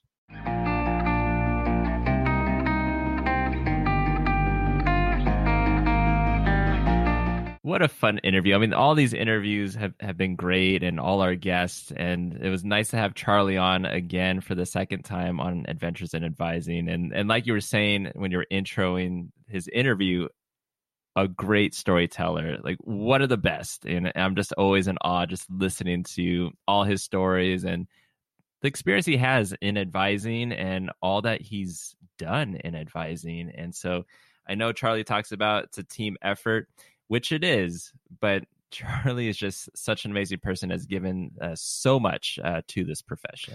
Absolutely. A true inspiration. And I think hopefully we have captured the essence of NACADA. We tried to, bring in different voices and a diverse array of voices, but to have the incoming vice president, the current president, and the executive director, I think gives a true flavor of the organization. There are 15,000 people who are part of NACADA. We couldn't get all of the voices on here today, but what Matt and I are going to endeavor to do is over the coming weeks, months, years, who knows how long, but we will endeavor to the decades potentially to get as many voices as we possibly can. But we hope this has been an enjoyable listen. We certainly had a lot of fun making this episode. We hope that you as listeners will continue to check out what we produce, but also for this NACADA Global Advising Week and NACADA's partners in the Global Advising Week. Check out what's out there. There is going to be lots and lots happening. We're not finished just yet because we have the final question that we posed to our advisors, and that was, we asked for their first impressions of NACADA. We just want to thank everyone who participated today. It's been really great. And for listeners, if this is your first introduction to Adventures in Advising, we'd love if you went back, check out the previous 9 episodes. We've tried to cover a diverse array of topics, and you can check back wherever you're listening to this podcast. You'll be able to go back and check out the previous episodes. So do that. Absolutely, Colm. And thank you, listeners, for sticking with us through 10 episodes. And hopefully you're going to stick around for not just 10 more, but maybe up to 100. We shall see. But we'll leave you with first impressions of NACADA from Joshua Johnson, Karen Archambault, Amanda Roberts-Mather, Michael Giroux, and Rachel Mars. We'll see you next time.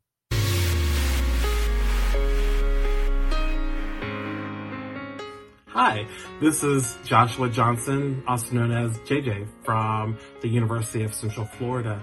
My first impressions would have been my first annual conference in 2008 in Chicago. My first exposure to NACADA, which I was told to attend this conference by my mother, who was overseeing an advising department. So when I attended this conference, to see so many people who have advising duties and have a passion for advising was very overwhelming, but in a good way. Overwhelming to where you're sharing ideas, sharing struggles, sharing opportunities was a great thing, was an awesome thing for me to experience, which left a lasting impression and re-energized my passion there on forward, which has led to many opportunities and led to building lasting and long-lasting network of friends. So there you go. There's my first impressions of NACADA. The best way to describe my first impression of NACADA is intimidating. My first time at a NACADA event was in 2002. And I felt like I was invited to someone else's family reunion where I didn't know who anyone was, and everyone seemed to know each other. And what I figured out when I went back to NACADA for my second event was that was really more about me, and I needed to be willing to be a little uncomfortable. And once I was willing to step up, I started becoming involved and found that it wasn't someone else's family reunion that I was going to, it was actually mine. And I found a family in the association that is a family of choice and that I just couldn't find anywhere else. So what was my first impression of NACADA? Well, it was 2009. It was the annual conference in San Antonio. And as you may know or have heard of, in Texas we like to do things big. So this was a very big conference. So my first impression was one of, wow, this is amazing. And also I was very overwhelmed by the amount of knowledge and the number of sessions to choose from. And I really had no clue what I was supposed to get out of it other than to go to sessions. But what I really found was most valuable is I had some really great mentors and friends that I attended the conference with who were very active in NACADA. And so they took me under their wing and they really showed me the ropes, and they encouraged me to get involved, and they encouraged me to not just go to sessions but to talk to presenters, not just after sessions but ask questions during sessions, network with people. And also what I learned also was you're not going to get in trouble if you don't go to every session. I was a little bit nervous about that. So, to use the time during sessions and between sessions to network and to really learn from your fellow advisors, your fellow attendees and members. Hey everyone, this is Mike Giroux from UAlbany. Just wanted to wish NACADA a happy 40th birthday. To contribute to the messages from everyone, reflecting on my first impressions of NACADA, that would actually be the Region 1 conference in Newport, Rhode Island in 2014. And it was my first conference. Really excited to be there. And what I noticed immediately was how much passion and commitment to student success all of the attendees of the conference had. No matter who I talked to, everyone was just loved the work they were doing and are currently doing in advising. Lots of wonderful ideas going around the rooms and in the hallways in between sessions, and just wonderful commitment to the work and excellence in advising that we all put forth each and every day.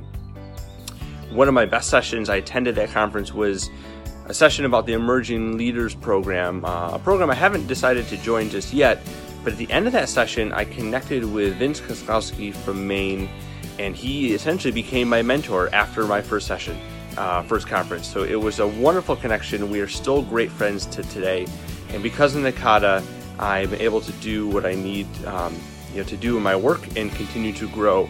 So happy birthday, and to everyone, hang in there and keep doing the good work. Hey NACADA family, this is Rachel Mars, and I was tasked with the question of what were your first impressions of NACADA? And I can probably tell you a couple of things, but the one that really sticks out to me was from when I went to the conference back in 2016. That was my first conference, and I just remember feeling like I'd come home a little bit, that people here understood me and they got why I wanted to be an advisor and why advisors were so important. And that was just a really kind of a big win in my life at that time. I also remember being in the breakfast line at NACADA and totally fangirling over the fact that Charlie Nutt was like 5 feet away from me. And I totally went up to him and said hello and introduced myself, and then I totally did the most millennial thing ever and asked for a picture. And so I remember that being just a big highlight of the trip, and that also that interaction with Charlie really made me realize how much I belonged to this organization and how much they wanted me to. And sometimes that's hard to experience in a professional association, and that is something that I really love about this organization, is that no one is more important than the other person. Each person matters, and each advisor and their caseload and their students matter. And I think that goes a long way with remembering that why we do the things that we do. And I'm just really grateful for that opportunity to be a part of this. So thanks, NACADA, and happy birthday.